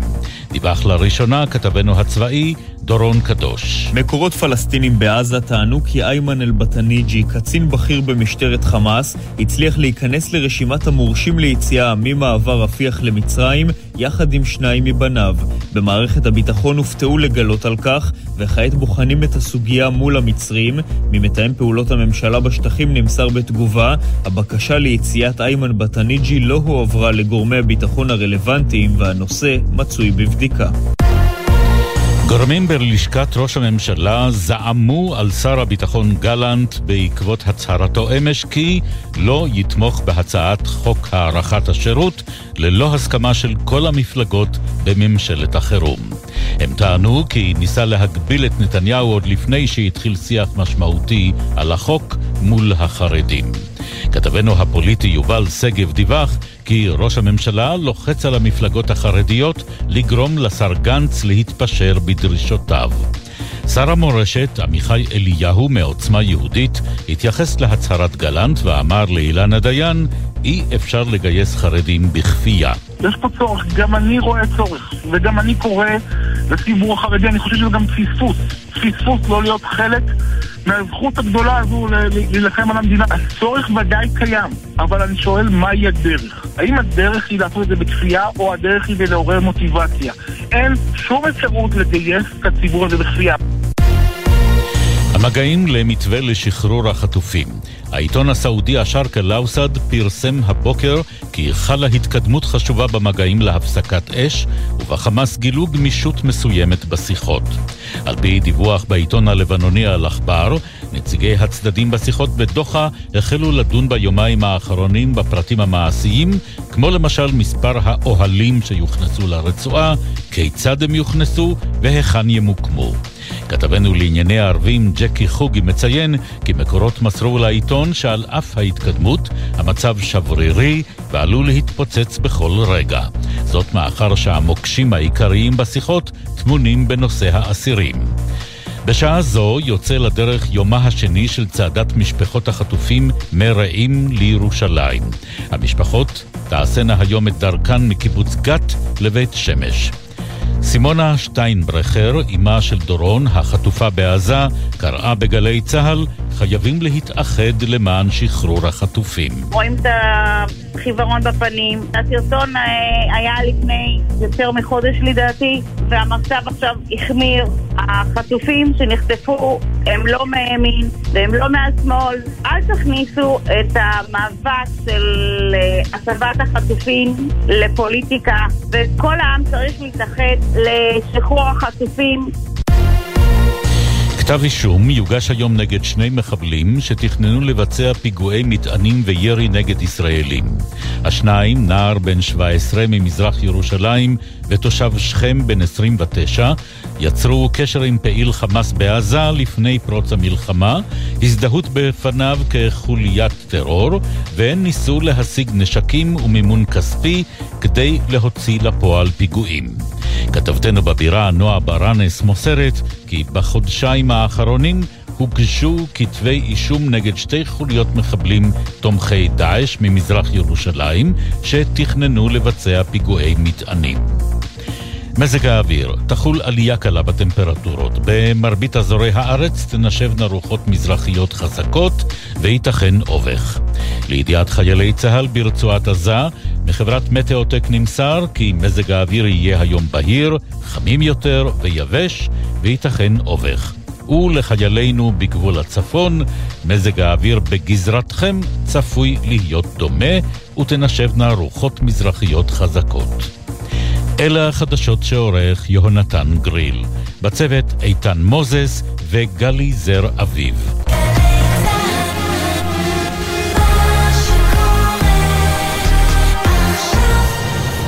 בחסות הום סנטר, המציעה לכם את מגוון מבצעי יום הבחירות גם עד סוף השבוע. אנו מזמינים אתכם להמשיך לבחור. הום סנטר. בחסות הפניקס סמארט המעניקה עד 45% הנחה בפיתוח המקיף. כוכבית 5432 או חפשו הפניקס סמארט בגוגל. כפוף לתקנון, הפניקס חברה לביטוח. בחסות אוטודיפו, המציעה מצברים לרכב עד השעה 9 בערב בסניפי הרשת, כולל התקנה חינם. כי אין סיבה לשרוף את שישי במוסך. אוטודיפו. ישראל במלחמה. עכשיו בגלי צהל, אילנה דיין.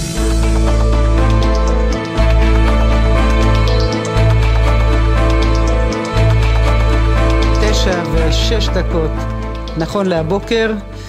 עוד מעט נהיה עם מתעד מבצעי, כלומר צלם קרבי שמביא תמונות יוצאות דופן מלב הלחימה בעזה. נהיה עם תת-אלוף במילואים יובל בזק, שציין השבוע 25 שנה לנפילתו של חברו הטוב מגולני, ארז גרשטיין, והפעם יובל בזק עושה את זה כאב שקול, אחרי שבנו גיא, גם הוא גולנצ'יק, נפל ב7 באוקטובר.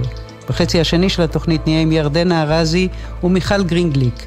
אחיה של מיכל נפל ברצועה יחד עם ירדנה. היא ביצעה אתמול את אחד מהשירים המיתולוגיים של הזמרת הוותיקה הזאת. גם אלדד קובלנץ יהיה איתנו בהמשך התוכנית. אבל עכשיו אנחנו נפרדים מבייגה. אברהם בייגה שוחט הלך אתמול לעולמו. הוא יליד תל אביב ששרת בנחל, מהנדס שעבד בסולל בונה, ממקימי העיר ערד שעמד בראשה 22 שנה. וביולי 92 מינה אותו יצחק רבין להיות שר האוצר בממשלתו. זה קרה שבועות אחדים אחרי מערכת הבחירות שבה רבין נבחר להיות ראש הממשלה, ואנחנו מצאנו בארכיון קטע קצר. אני אז כתבת צעירה, ויחד עם רפי רשף אנחנו מגישים את משדר הבחירות ומדברים עם בייגה שוחט בדקות הראשונות שאחרי המדגם. הנה. נמצא כאן לידינו בייגה שוחט ממפלגת העבודה, מן המקורבים היותר קרובים ליצחק רבין. קודם כל הייתי רוצה לשמוע ממך תגובה לשינוי הזה בתוצאות המדגם. האם זה משנה משהו לגבי כוחו של יצחק רבין? עם 2 מנדטים פחות זה עושה 62 מנדטים לגוש שלו, לגבי הכוח שיהיה לו להרכיב. אילנה, טועה, כרגע יש לו 60 מנדטים סך הכל. מי עוד ירד? ירד 2 של דראושן. נכון. זה 60-60. כרגע זה עומד על 60-60 על פי המדגם העדכני האחרון של הטלוויזיה. כרגע יש לרבין ממשלה בייגה שוחט? תראה, אני מניח שבסופו של דבר תהיה לרבין ממשלה. האנטיות האלה והשינויים האלה יכולים לעלות למעלה ולרדת למטה. אין ספק שהליכוד לא יכול להקים ממשלה באופן מעשי עם 33 מנדטים ובצורה שבה הוא נמצא במפה הפוליטית. אין ספק שיהיה לנו קושי הרבה יותר גדול עם זה במקום 64-60. אבל הניצחון הוא ניצחון, ואני מניח שהאופציה של ממשלת ליכוד לא קיימת. לאן אתה הולך עכשיו בעצם? אני מסתובב פה, ואני בוודאי אמצא לי איזה פינה שקטה לחשוב. לא זומנת ליצחק רבין לשעות הקרובות? אני לא רוצה להיכנס ללוח זמנים ולזימונים. זה לא רבין השנייה. יוסי ביילין, שלום, בוקר טוב. בוקר טוב, אילנה. אני מניחה שהיית שם באותו יום במטה הבחירות של מפלגת העבודה, יחד עם בייגה ועם רפי ואיתי. מכירה אותי, אני לא הייתי שם. כי אתה לא נוהג בערבי בחירות להסתובב במטה הבחירות. לא היה לי שום תפקיד באותו ערב, ואני התראיינתי ל-BBC בדיוק. אז אני רוצה שנדבר כמובן על בייגה שוחט, ואני חושבת שגם מהדיאלוג הקצר הזה שרפי ואני עשינו איתו בליל הבחירות, עולה משהו שתקן אותי אם אני טועה, אבל אפיין אותו באיזשהו אופן. כן פוליטיקאי מיומן, אבל מצליח לשמור על איזה ממד של אותנטיות והגינות, בלי שהוא מוותר על הוואחשיות הפוליטית שהוא ידע לשחק בה כל השנים. אני לא יודע לגבי התמרונים הפוליטיים כל כך. יכול להיות. לא זה המאפיין אותו. מה שמאפיין אותו, אני כבר מכיר אותו, הכרתי אותו 50 שנה וחודשיים, מאז שראיינתי אותו פעם ראשונה. הוא ישיר היה, ענייני, וממש תסלחי לי, בלי בולשיט. הוא יכול היה להגיד לאנשים את האמת בפנים בצורה שלא הרגיזה אותם. הוא לא עבד עליהם. ואני חושב שזה אפיין אותו גם כשהוא היה ראש עיר וגם כשהוא היה שר אוצר, כי הוא עשה כמעט את הבלתי אפשרי, הוא היה שר אוצר אהוב ביותר. ולא בגלל שהוא אמר לכולם שהוא יכול לחלק להם כספים ושהכסף הוא לא הבעיה. לפעמים גם להפך. אבל הוא גם מבין שיש מקומות שבהם מוכרחים לפתוח קצת את החגורה, והוא ידע לעשות את זה. איך הצלחתם לשמור על הקשר הקרוב הזה ביניכם? רוב מאזיננו בטח לא זוכרים, ואולי גם לא ידעו אף פעם, שהיה פעם מחנה פרס במפלגת העבודה, ואתה היית אחד מעמודי התווך שלו, בטח אחד הנאמנים ביותר לפרס לאורך השנים. בייגה שוחט היה איש מחנה רבין מובהק, על זה נשברו חברויות, על זה נרשמה עוינות בלתי נתפסת בין אנשים, ואתם מה? לא, אצלנו, אנחנו למעשה קיבלנו החלטה שלא ביטאנו אותה אף פעם, שעל זה לא מדברים. כל אחד תמך באדם אחר, זה לא היה פשוט. הקרע הזה בין פרס ורבין היה הצל בשנות ה-80 ובשנות ה-90 עד לרצח רבין על מפלגת העבודה. לא היה פשוט. אבל גם היו חברויות שהן לא נקראו, למשל השמינייה המפורסמת עם חיים רמון וניסים זבילי, היו שם אנשים שנגיד אמיר פרץ שהיה איש רבין ותמיד היינו ביחד, כך שזה לא בהכרח היה צריך לקרוא אותנו, ובאמת הוא לא היה איש של עוינות או של שנאה, ואת יודעת, כנראה יש בזה משהו אמיתי, בזה שהפגישה הראשונה מטילה את האור שלה, או לפעמים את הצל שלה, על כל היחסים בין שני אנשים.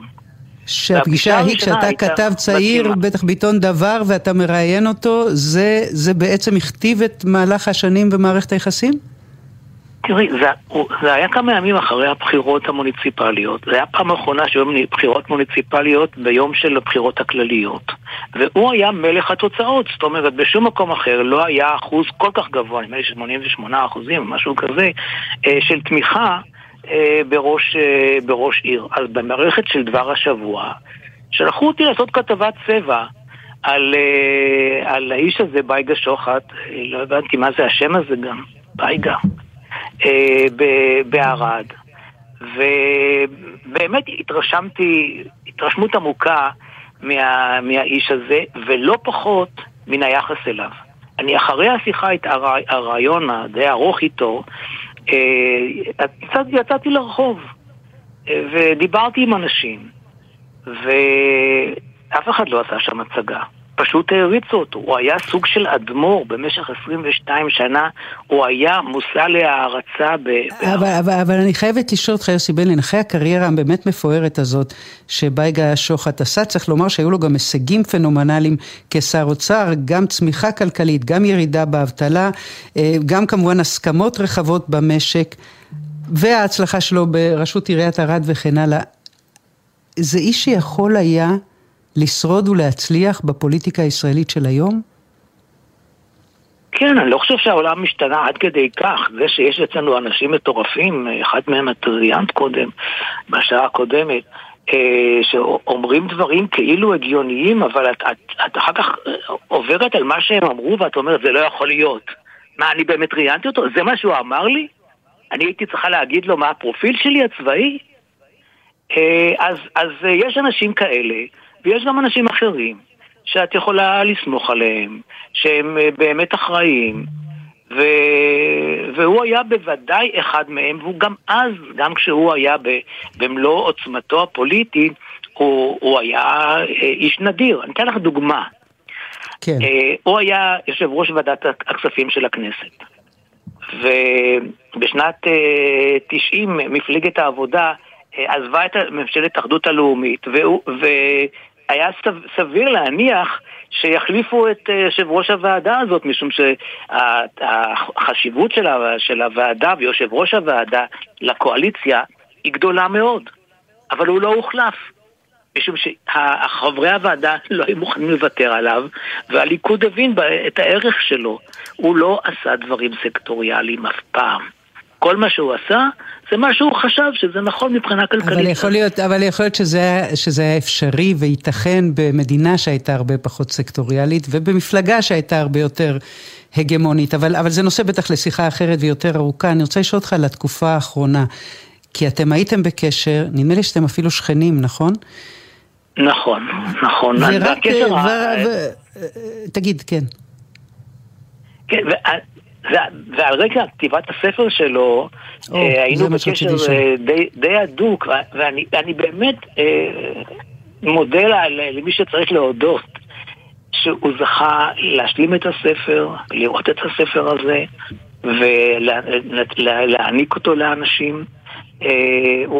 הוא השלים מבצע, הוא ידע שהוא עושה מין דבר כזה לקראת כמובן הסוף, והוא לא תמיד היה בטוח לגבי פרטים, לגבי משהו שנה מסוימת או תאריך מסוים בשנה מסוימת.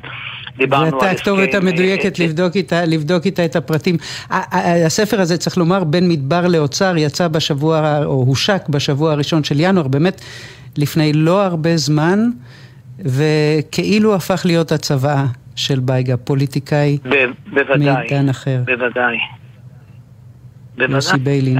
איש באמת מיוחד במינו, וחשוב שאנשים ידעו את דרכו וילכו בדרכו. שר אוצר מגזע הנפילים, כותב היום סבר פלוצקר בידיעות אחרונות, ונדמה לי שאנחנו יכולים לחתום על זה. יוסי ביילין, תודה רבה, יום טוב. תודה. להתראות. הם הולכים עם הכוחות, מתקדמים עם הלוחמים, גם בחוד החנית, הם מתעדים את הקרב באמת הכי קרוב שאפשר. רוב התמונות הכי קרובות, הכי דרמטיות מלב הלחימה שאתם רואים בערוצי הטלוויזיה, הן תמונות של המתעדים המבצעיים, בעצם צלמים קרביים שפועלים במלחמה הזאת הרבה יותר עמוק והרבה יותר אינטנסיבי מאי פעם, ואנחנו עכשיו עם אחד מהם, סמל ראשון יונתן גאון, שלום. שלום אילנה. כמה זמן בעצם כמעט ברצף היית בח'אן יונס? 60 יום. 60 יום. ואתה זוכר את היום הראשון? כן, אני זוכר את היום הראשון. כמה מפחיד זה היה? לא ידענו באמת מה עומד להיות, אבל רצינו להיכנס, ידענו שעומד להיות שם בלגן. אני בעצם נכנסתי עם גדוד 683 של חיל ההנדסה הקרבית וחטיבה 7. גדוד סדיר? גדוד סדיר, כן. וזה חבר'ה שהכרת קודם, כי הרי בדרך כלל מתעדים מבצעים מצוותים לכוח, לגדוד, ליחידה מסוימת, והסידור הוא שאיתם הם ילכו גם לקרב או למלחמה. זה לא המצב הפעם.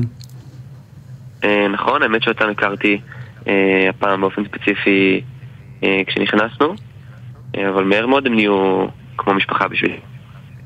אבל חששת מזה הרי אתם לא אורגנים בהגדרה. נכון, את צודקת, אבל חלק מהתפקיד שלנו זה לדעת בעצם איך לעבור בין כוח לכוח, ואיך לבנות אורגנית בזמן מאוד קצר, ובכל זאת להצליח למלא את התפקיד שלנו. עכשיו תשמע, אני ראיתי חלק מהתמונות שלך, וזה ניכר כמובן הקרבה, אתה נמצא איתם, אתה נלחם איתם, אתה מתקדם איתם. אני רוצה שתיקח אותי לרגע של התלבטות, שאתה שואל את עצמך אם הסכנה שווה את התמונה.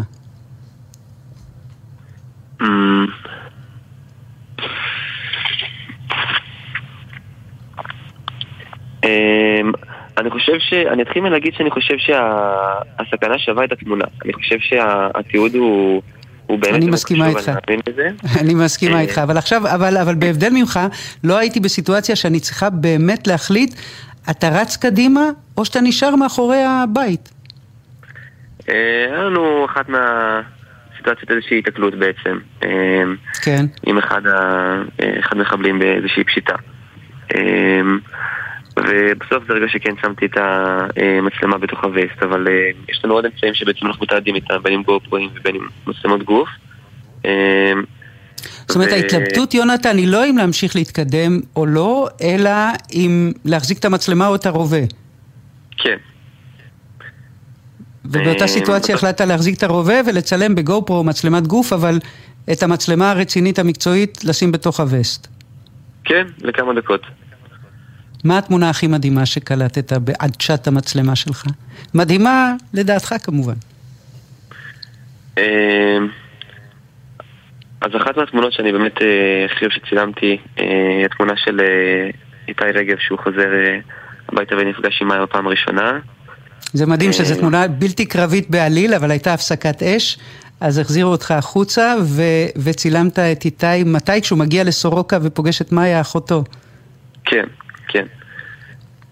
זו בעצם התמונה באמת שאני חושב שהיא התמונה הכי מרגשת שצילמתי. ששם יש התלבטות מסוג אחר, לא מסוג של סכנת חיים, אלא מסוג של חדירה לאינטימיות של שני אחים, שאחת חזרה אתמול מהשבי ואחת חזר היום. נכון, וזו סיטואציה כאילו, אני כל כך לא רוצה להפריע לסיטואציה שכזאת, אבל בסוף אתה מכוון את כל הגדרות לפני שהסיטואציה מתחילה, ואתה לוקח את 3 שניות האלה בשביל צלם ומוודא שזה לא מפריע לאף אחד. ובדיוק, ובמקצועיות, אז אתה מצליח לבצע את התמונה הזאת. ואני חוזרת איתך ברשותך, יונתן, בכל זאת לקרב, כי הרבה אנשים צילמו הרבה מפגשים בהרבה בתי חולים, אבל לא הרבה אנשים מצלמים קרב כמו שאתה מצלם, כל כך מקרוב. יצא לך לחשוב מחשבות על מלחמה? הבנת משהו על מלחמה שאין סיכוי להבין בלי להיות בה? חושב שרק מלהיות במלחמה עצמה אתה באמת מבין איך זה נראה מבפנים בעצם, איך כל השדה הקרב נראה ואיך בכללי זה נראה, ואני חושב שמשהו שהבנתי זה שמלחמה זה לא רק להילחם, זה לא רק במשך 24/7 להיות בקרבות, אלא זה גם לנהל שגרה שהיא מבצעית ולאכול ולישון ולצחוק וגם לחגוג יום הולדת בח'אן יונס. וגם לחגוג יום הולדת ונרות של חנוכה וכן. האמת שנרות חנוכה זה תמונה, באמת חבל שאנחנו ברדיו, תמונה נהדרת שצילמת, זה היה שהמגד מדליק את נרות חנוכה? כן, תודה רבה. זהו, אז זה מה שרציתי להגיד בהתאם לשאלה שלך על התמונה, שבעצם גם התמונות שאני אוהב זה תמונה של כל החפ"ק בעצם מדליקים נר של חנוכה, ואני מרגיש שזה מביא באמת את איך המלחמה באמת הייתה נראית בשבילי, שזה לא רק הקרבות אלא גם הרגעים האלה של הבין לבין והמעבר לזה. ובכל זאת רגעים שבהם הבנת שמלחמה זה דבר מקולל? מלחמה זה דבר מקולל ואתה מרגיש את זה תמיד.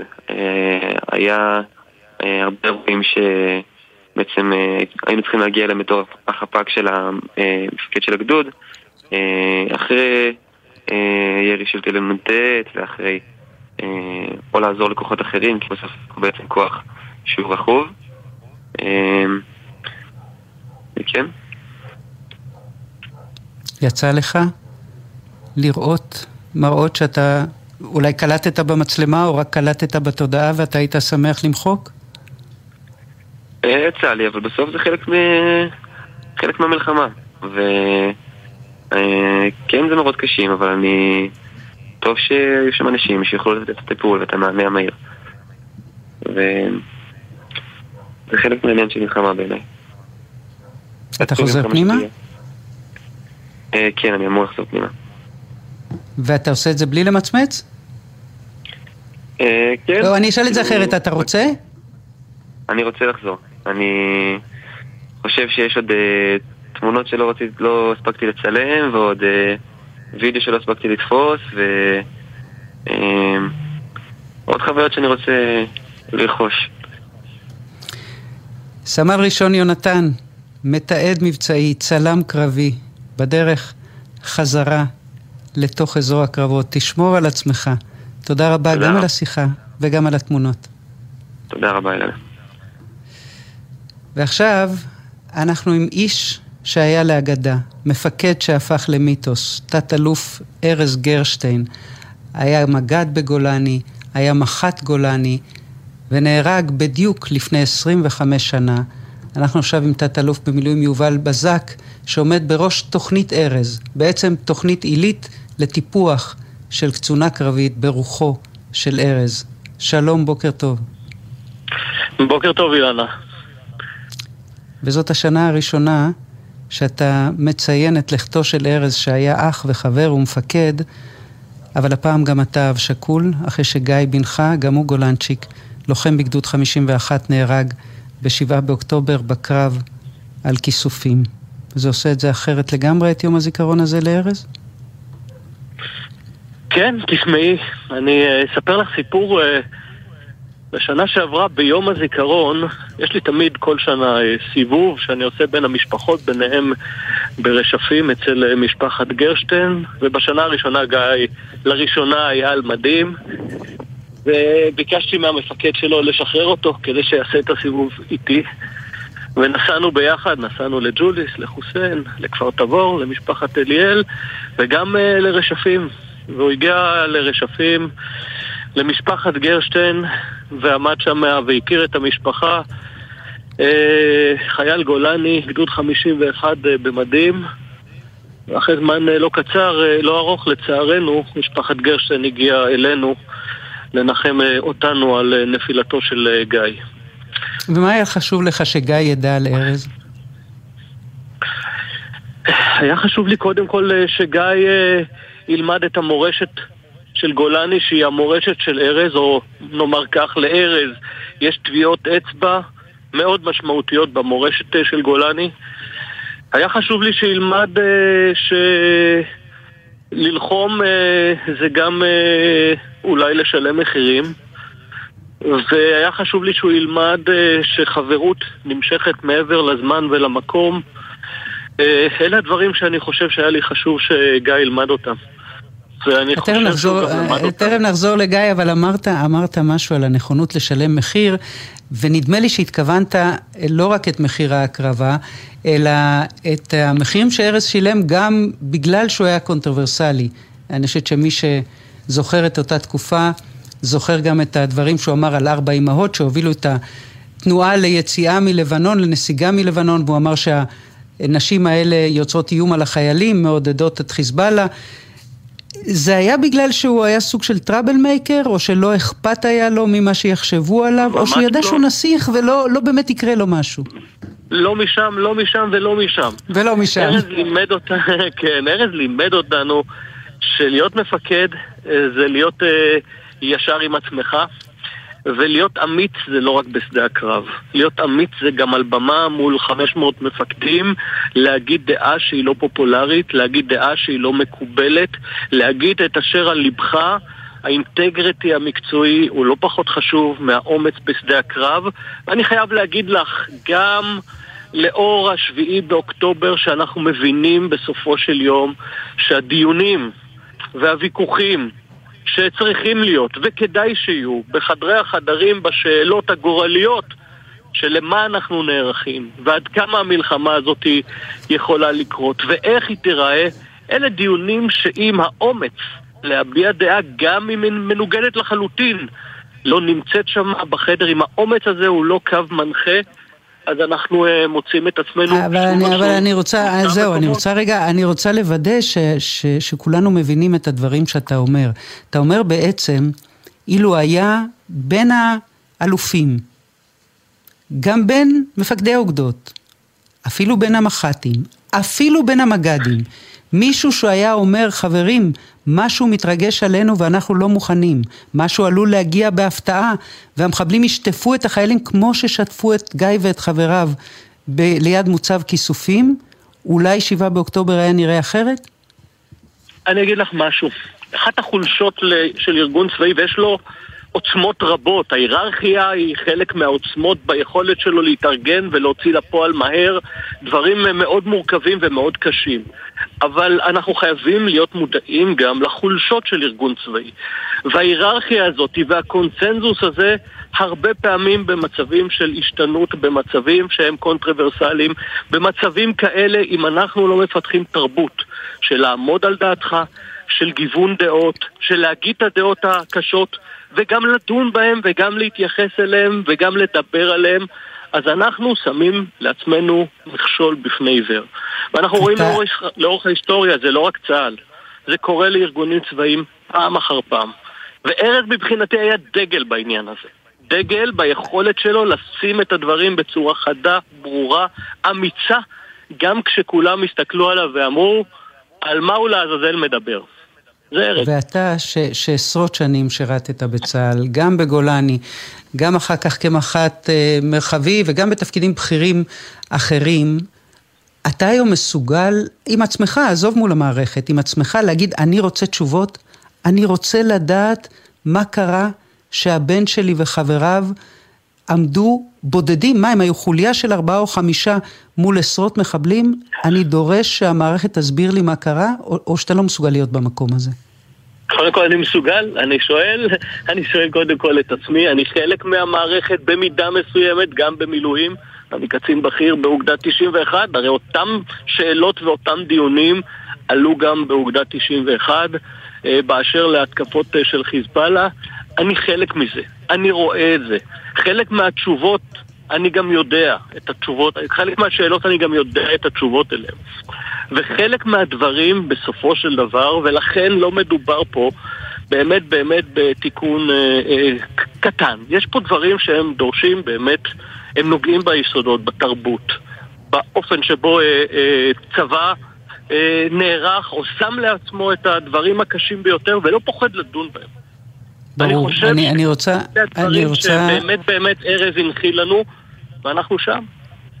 וכיוון שארז הנחיל ובאיזשהו אופן, למרות שגיא לא הכיר אותו, הנחיל גם לגיא, מעניין אותי לדעת אם יש משהו שהפתיע אותך או הדהים אותך או ריגש אותך כששמעת את פרטי הקרב שבו גיא נהרג? בוודאי. תשמעי, אני גם בהלוויה אמרתי על הקבר של גיא. בסוף כולנו דיברנו על הדור הזה, וכולנו סיפרנו על הדור הזה שהוא דור המסכים, ודור הטיק טוק, ודור אני מה יוצא לי מזה, ודור שרוצה סייבר וטכנולוגיה, ובסופו של יום הקרב, ותשמעי, החבר'ה של גיא, ביחד איתו, הם היו בסך הכל 15 חבר'ה שרצו והיו בקיבוץ כיסופים ב7 בבוקר, הם כבר פגשו את המחבלים ופתחו באש ב7 בבוקר ונלחמו. גיא נלחם 4 שעות עד שהוא נהרג. וכשאני הסתכלתי על הקרב הזה וניתחתי אותו מכל הכיוונים, היה בי כאב גדול, אבל הייתה לי גם גאווה גדולה. כי מה שהחבר'ה האלה עשו, מהנחישות, מהחתירה למגע, מהאומץ, מהרעות, מהטיפול מהטיפול בפצועים, בחברים, יש שם בקרב הזה, אחרי לא הרבה זמן, אחד החברים של גיא חטף כדור בצוואר, וחבר אחר שלו, חייל אגב, דרוזי ממסעדה, שם אצבע בנקודת לחיצה, בתוך הצוואר שלו במשך 6 שעות ומציל לו את החיים, ויש שם סיפורי גבורה. את יודעת, מחר אנחנו ב1 במרץ, אנחנו נציין את יום השנה לקרב תל חי, שהוא הבסיס של האתוס של הגבורה בעת החדשה. אני חושב שמה שראינו בקרב בכיסופים של גיא והחברים שלו, הוא לא רק ממשיך את האתוס הזה, הוא אפילו מעלה אותו מדרגה, ואני חושב שזה קו והמשך ישיר לאותה מורשת של ארז בגולני, בגדוד 51, ואני ראיתי את זה, והלב שלי ביחד עם הכאב התמלא בהמון גאווה. גאווה ושברון לב. יובל בזק, תת אלוף במילואים, אבא של גיא, חבר ואח של ארז גרשטיין, זיכרונם לברכה. תודה רבה, יובל. תודה ויום טוב. ואחרי הפסקה קצרה... על כל סיפור שנגדע ב7 באוקטובר נכתבים עוד אלפי סיפורים של תקווה וניצחון הרוח. טקס פרס ספיר לספרות של מפעל הפיס מתארח השנה באופקים וישודר ב5 במרס בקשת 12. את הסיפור שלנו אי אפשר להפסיק. מפעל הפיס, הכל חוסר לקהילה. קאטה גרופ במבצע לעמיתי קרנות השוטרים. הטבות בלעדיות על 16 המיזמים בפתח תקווה. כוכבית 9816 ובאתר קרנות השוטרים. קרנות השוטרים קודם כל בשבילך. זה לא בוקר טוב עד שכולם וכולן יחזרו. בלעדי לבוקר טוב ישראל, ג'ימי פצ'קו, עובד זר שנחטף לעזה וחזר, מספר על הימים בשבי. מה אתה זוכר מירדן ביבס ועופר קלדרון שהיו איתך? Sometimes I teach Yarden my language. If they come back in Israel, he want to come to visit me in the Philippines. Sometimes if I am crying, Yarden and Ofer come with me. Don't worry, the government of Israel is helping you like that. Few minutes, I hear the voice of Ofer is crying also. So me and Yarden we go again in Ofer to help. מצפים לכולם בבית. כשאחד היוצרים המוערוכים, אך המופנמים ביותר, מסכים לצלול אל סודות יצירתו, זה הזמן לפוד כספי. 1, 2, 3, 4. מתי כספי, בשיחה גלויה עם אוהד בן אבי, על הסיפורים שהולידו את השירים שכולנו מכירים. אמנם כתבתי את זה ואני עומד מאחורי זה, אבל אם הייתי רואה אותם היום, אני לא הייתי מלחין אותם. פוד כספי, עכשיו באתר וביישומון גלץ גלגלץ, ובכל מקום שאתם מאזינים להסקטים שלכם. עכשיו בגלי צהל, אילנה דיין. 8:36, סליחה, 9:36 כמובן, נכון להבוקר, ואתמול במרכז פרס ביפו, על חוף הים, רגע מיוחד במינו, במסגרת טקס שנערך שם, זמרת צעירה וזמרת ותיקה, ביחד, על הבמה, שרות את השיר שהפך לסמל בתקופה האחרונה, השיר של ירדנה ארזי שנמצאת איתנו עכשיו. שלום, בוקר טוב. בוקר טוב, אילנה. בוקר טוב גם למיכל גרינגליק. בוקר טוב, מיכל.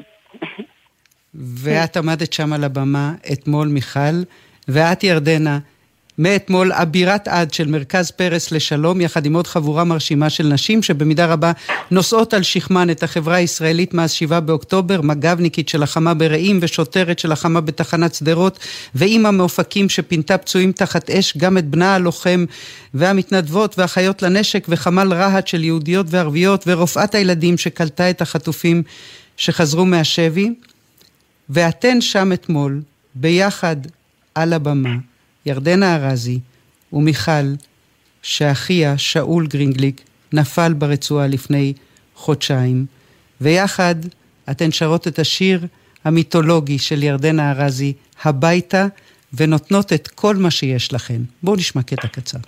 עוד שנה חלפה, עוד שנה תרופה, עשבים שוטים עלו בשביל ובגן, רוח נאנח, את התריס פתח, ומכה בקיר הישן, כמו קורא הביתה, הביתה, באה עת לחזור מן הערים, משדות זרים, היום דועך ואין סימן, הביתה, הביתה, תרם רדת אור, לילות קרים, לילות מרים, קרבים עכשיו לכאן, עד עלות השחר. מיכל, את שם על הבמה, וברגע מסוים ירדנה ארזי לוקחת או מקבלת מיקרופון ומצטרפת אלייך. זה היה ספונטני או מתוכנן, מיכל? וואו, זה היה ספונטני ומרגש בצורה בלתי רגילה. ואפשר להרגיש את החשמל בגוף? וואו, לא דמיינתי שזה מה שיקרה, הגעתי בחיל ורעדה לביצוע הזה, ידעתי שירדנה תהי בקהל ופשוט אמרתי, טוב, שאולי יהיה לצידי ואני אצליח לבצע את זה בצורה הכי מכבדת שיש, ופתאום ירדנה מאחוריי ואני כזה מושיטה לאיזושהי יד ופתאום היא לידי ופשוט רגע בלתי נשכח. אז זה היה ספונטני, ירדנה? לגמרי. לא הייתי אמורה לשיר אם הייתי יודעת שאני עומדת לשיר, גם הייתי עושה חימום קולי.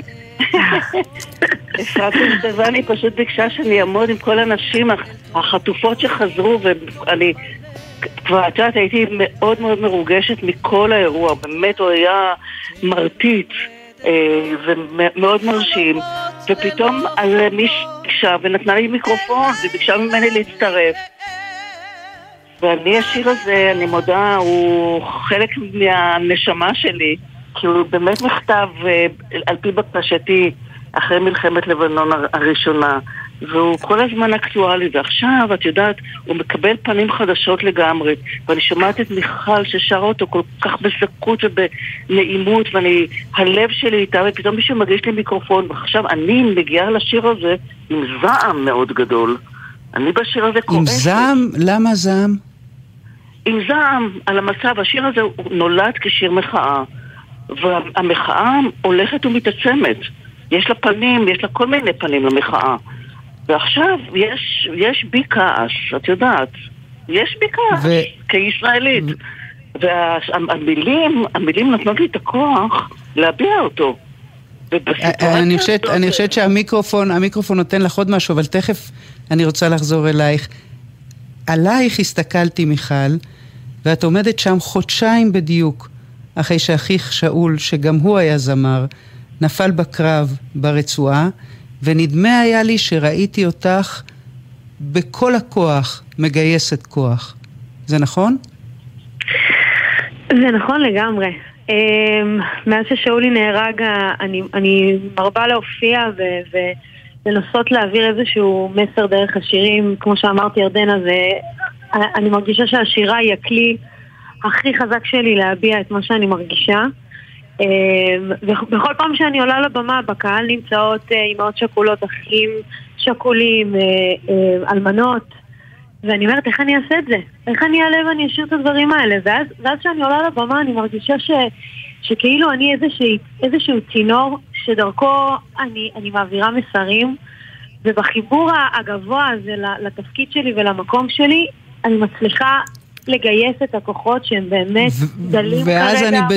ואז אני בטוחה שהבמה וההופעה זה גם מרים אותך, אבל זה גם מפחיד מהנפילה שאחרי?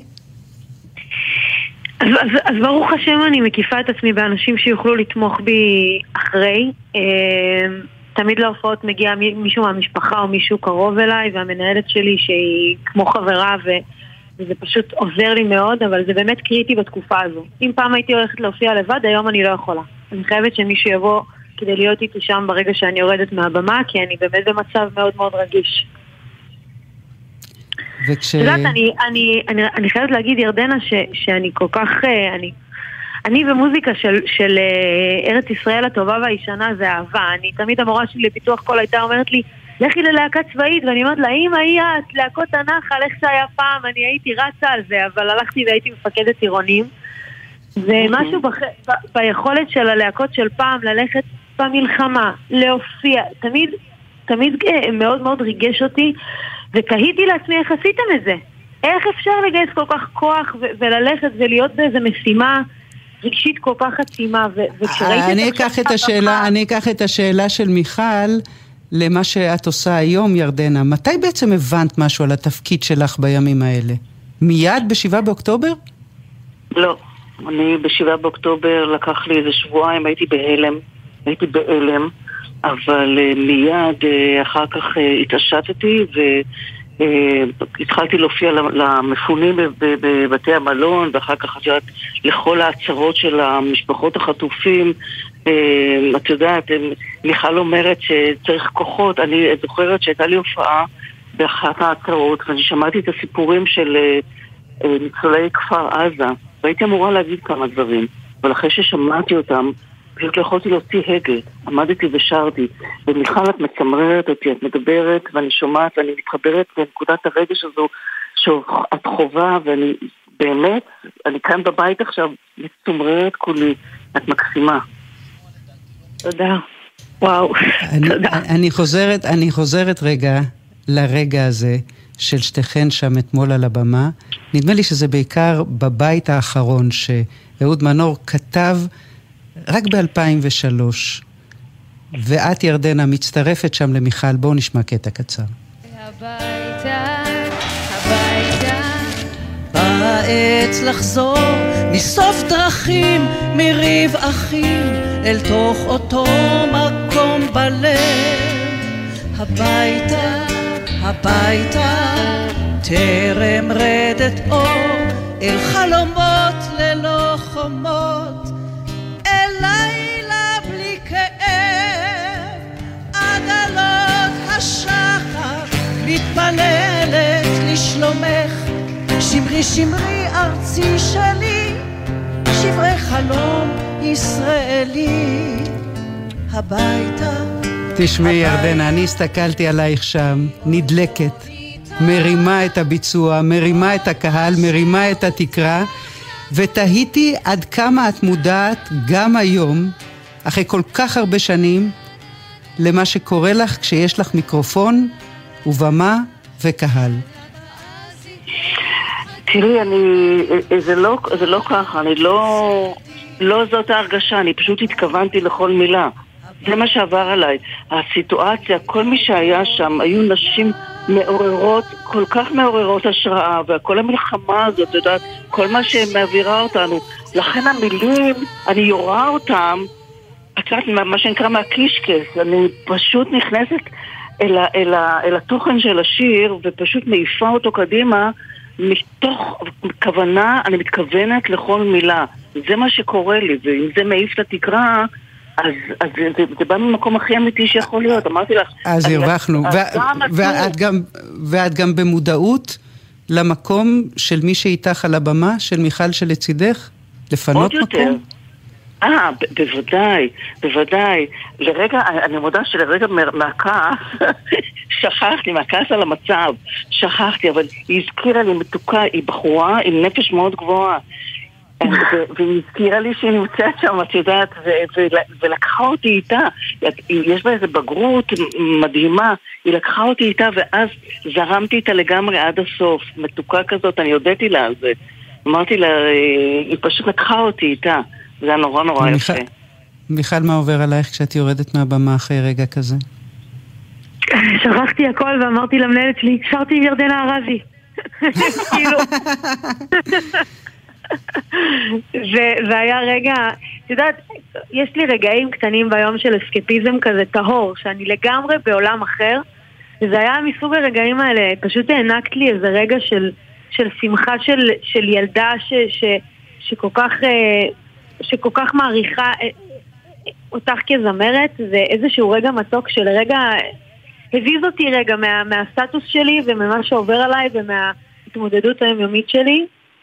ולצד זה הרגשתי שהמסר היה כל כך חזק ביחד, והרגשתי פשוט צמרמורת בכל הגוף ששמעתי את הקול הצלול שלך אחרי כל כך הרבה שנים, ואמרתי לך בסוף גם, הלוואי ירדנה, הלוואי להישמע ככה, וואו, כאילו זה פשוט להישמע ככה אחרי 55 שנים על הבמה, ואחרי 25 אלבומים, ועוד מעט גם הופעה חדש עם הודיה קורן. אני רוצה לסיים בשאלה אלייך, מיכל.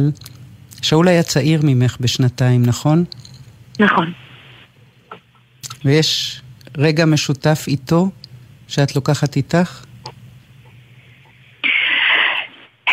יש רגע משותף אחד שבו הבנתי שאחים יכולים לריב עד האינסוף, אבל כל אחד יש לו את הדרך שלו וזה בסדר. הקלטנו קאבר לשיר שנקרא אחרי הנצח של פאר טסי שנה שעברה. אני מאוד פורמלית עושה פיתוח כל תי לפני וזה, והוא היה מגיע לאולפן עם קפה שחור וסיגריה. רבתי איתו עד קלות באותו יום, והוא אמר לי, מיכל, אנחנו שונים וזה בסדר, ואני אשמח שתקבלי אותי כמו שאני, ואני החלטתי להוריד הגנות ופשוט לאהוב אותו כמו שהוא. והוא לימד אותי פשוט שלכל אחד יש את הדרך שלו וזה בסדר, זה הפך אותנו לאחים שהם החברים הכי טובים, ועל זה אני מודה להשם ולעצמי שהצלחתי לקבל אותו כמו שהוא, עוד לפני שהוא נהרג. עשינו ערב יום זיכרון שנה שעברה ששרנו ביחד וסיפרנו סיפורים של לוחמים, וזה הרגע שאני נוצרת איתי וככה עולה איתו לבמה בכל פעם שאני צריכה לשיר. דבר אחד אני יכולה לחתום, ירדנה, שאת גם מתוך אלפי הפעמים שהקלטת באולפן, מעולם לא הגעת עם קפה שחור וסיגריה. מה שנכון, מיכל, את מדהימה. פשוט מדהימה, אני נהנית לשמוע אותך. אני גאה בך.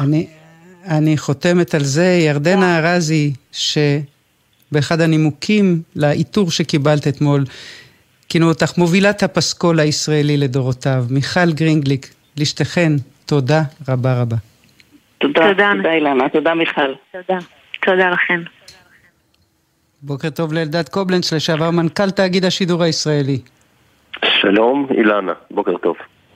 טוב, האמת שאפשר לשלוח את השיר הזה הביתה, לשלוח אותו לאירוויזיון. תגיד, מה אתה חושב על הסערה התורנית? מה צריך לעשות עם השיר הזה? תראי, לדעתי,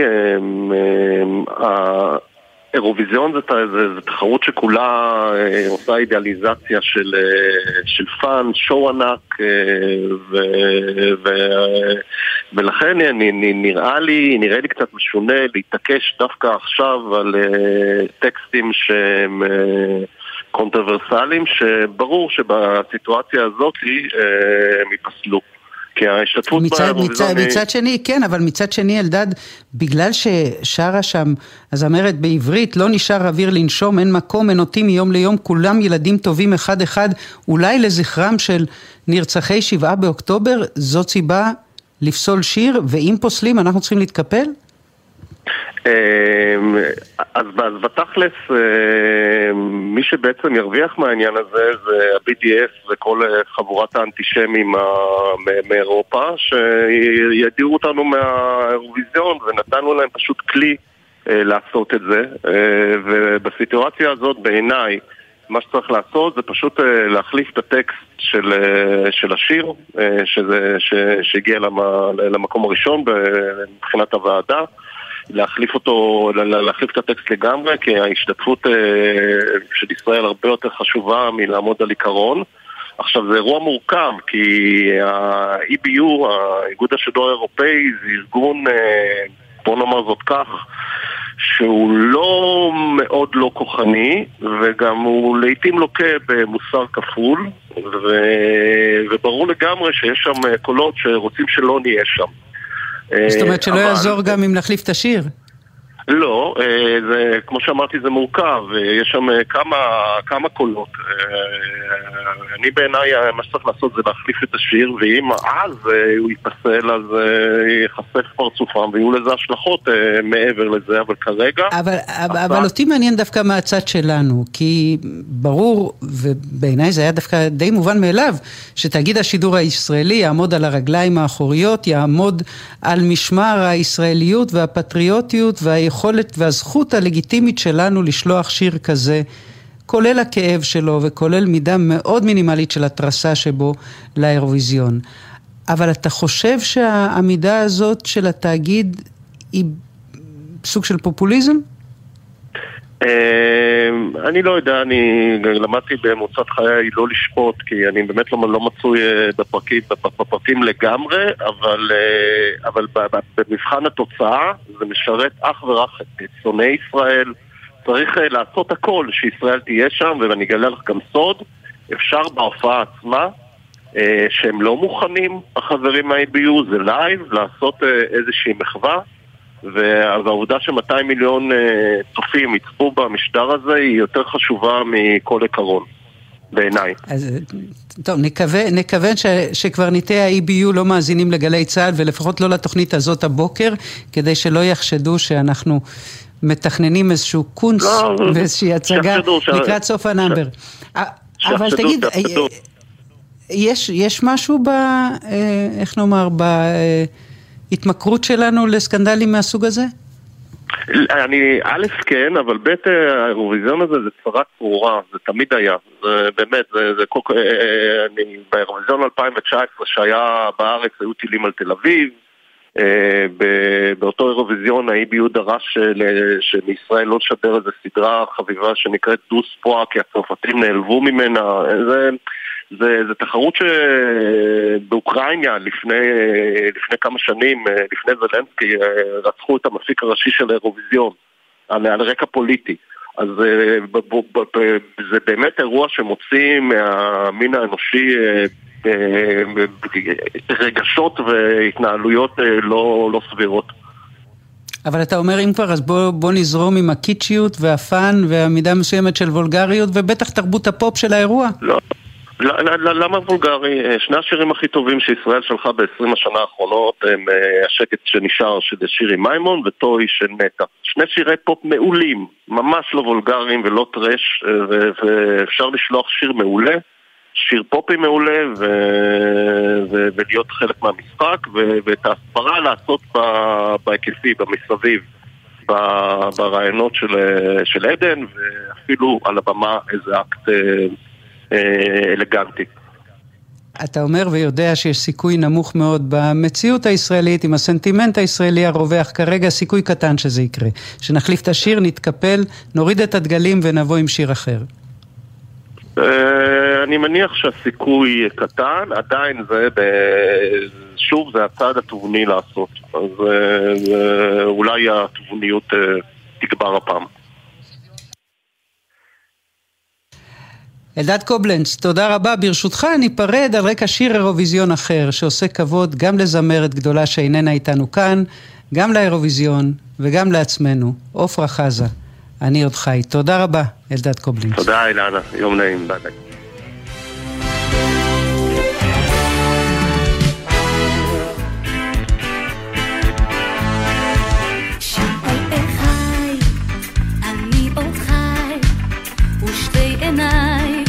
נישאות לאור, רבים חוכי, אך גם פרחי, ולפני שנים רבות לספור. אני שואל ומתפלל, טוב שלא עבדה עוד התקווה. עובר מזמור, מדור לדור, כמעיין מאז ועד עולם. את השיר הזה אנחנו נקדיש גם לכל החטופות והחטופים שלנו שעדיין בעזה, וגם לזכרם של שני קציני חטיבת גבעתי שנהרגו השבוע בקרב, רב סרן יפתח שחר וסרן איתי סייף. אנחנו מסיימים. אנחנו זה העורך הדר שיפר, המפיקות תאל כהן וימור קבבצ'י, על הביצוע הטכני ליאם גל, עורכת הדיגיטלי הדר ברלין. תודה לעידן קוולר שמצא לנו קטע ארכיוני יקר מפז. מיד אחרינו רזי ברקאי. תודה לכם שהייתם איתנו. סוף שבוע נעים, שבת שלום. שיר בלי די, אפרוס ידיי, וידידיי אשר מעבר ים. אני שואל ומתפלל, טוב שלא עבדה עוד התקווה. חי, חי, חי, כן אני עוד חי, זה השיר של סבא, שר אתמול לאבא, והיום אני... בחסות BYD דולפין, משפחתית 100% חשמלית, החל ב-138,990 שקלים, כוכבית 4904, כפוף לתנאי החברה. בחסות ביטוח ישיר, המציע לכם לבנדל ביטוח רכב וביטוח מבנה ותכולה לבית, ותוכלו לחסוך בתשלומי הביטוח. ביטוח ישיר, IDI חברה לביטוח. בחסות אייס, המזמינה אתכם לזרום. כל הברזים בסניפים ובאתר, במחירי מבצע ללא מע"מ. אייס. אתם מאזינים לגלי צהל. אישה 2024, יצירה נשית בתיאטרון חולון. יוצרות ומבצעות נבחרות מגישות את מיטב יצירתן במגוון מופעי מקור ובחורות. 5 עד 9 במרס בתיאטרון חולון. את מרגישה היום ישראלית יותר מתמיד, אבל את וילדייך אינם מוכרים כיהודים? ברגעים כאלה, עיתים, גיור כהלכה, גיור אישי ומכבד, כוכבית 8083, כוכבית 8083, עיתים. חברים, יש לי מילה אחת בשבילכם, עוד. תנו לנו עוד. אני מתכוונת עליכם, הנהגים בכביש. תנו לנו עוד זמן. בקרבת מעברי חצייה, האטו. תנו לנו זכות קדימה ותשקיעו עוד קצת במאמץ להסתכל לנו בעיניים, ואז חכו עד שנסיים לחצות את הכביש. כ-50% מהולכי הרגל הנהרגים בתאונות דרכים הם אזרחים ותיקים. תנו להם עוד קצת זמן. אלה החיים שלהם. הרלב"ד, מחויבים לאנשים שבדרך. יחד במלחמה. אנחנו נמצאים במחלקת השיקום לפצועי מלחמה. הם אומרים, אני חוזר להילחם. דחילק, אתה בקושי עומד על הרגל. לא, אני חוזר להילחם. אני פה בעיקר בתקווה שהחבר'ה שלי שבפנים מקשיבים עכשיו, הם הרעיות, הם יודעים את זה. בעמדה של האחיות והאחים ישבה אביבה מפתח תקווה, מירי כהן מבני ברק, שדה אלקלי מאום אל פחם. בשדה קו, אין ימני ושמאלני, אין דתי וחילוני, כולם שומרים על כולם וכולם ירוצו לאש, לתופת. אתם תראו בתקופה הקרובה הרבה אנשים קטועים. תיתנו להם את הכבוד, תיתנו להם את האהבה, הם תרמו חלק מהגוף שלכם וחלק מהנפש בשביל ההגנה על המדינה. גלי צהל, פה איתכם, בכל מקום, בכל זמן. מיד אחרי החדשות, רזי ברקאי.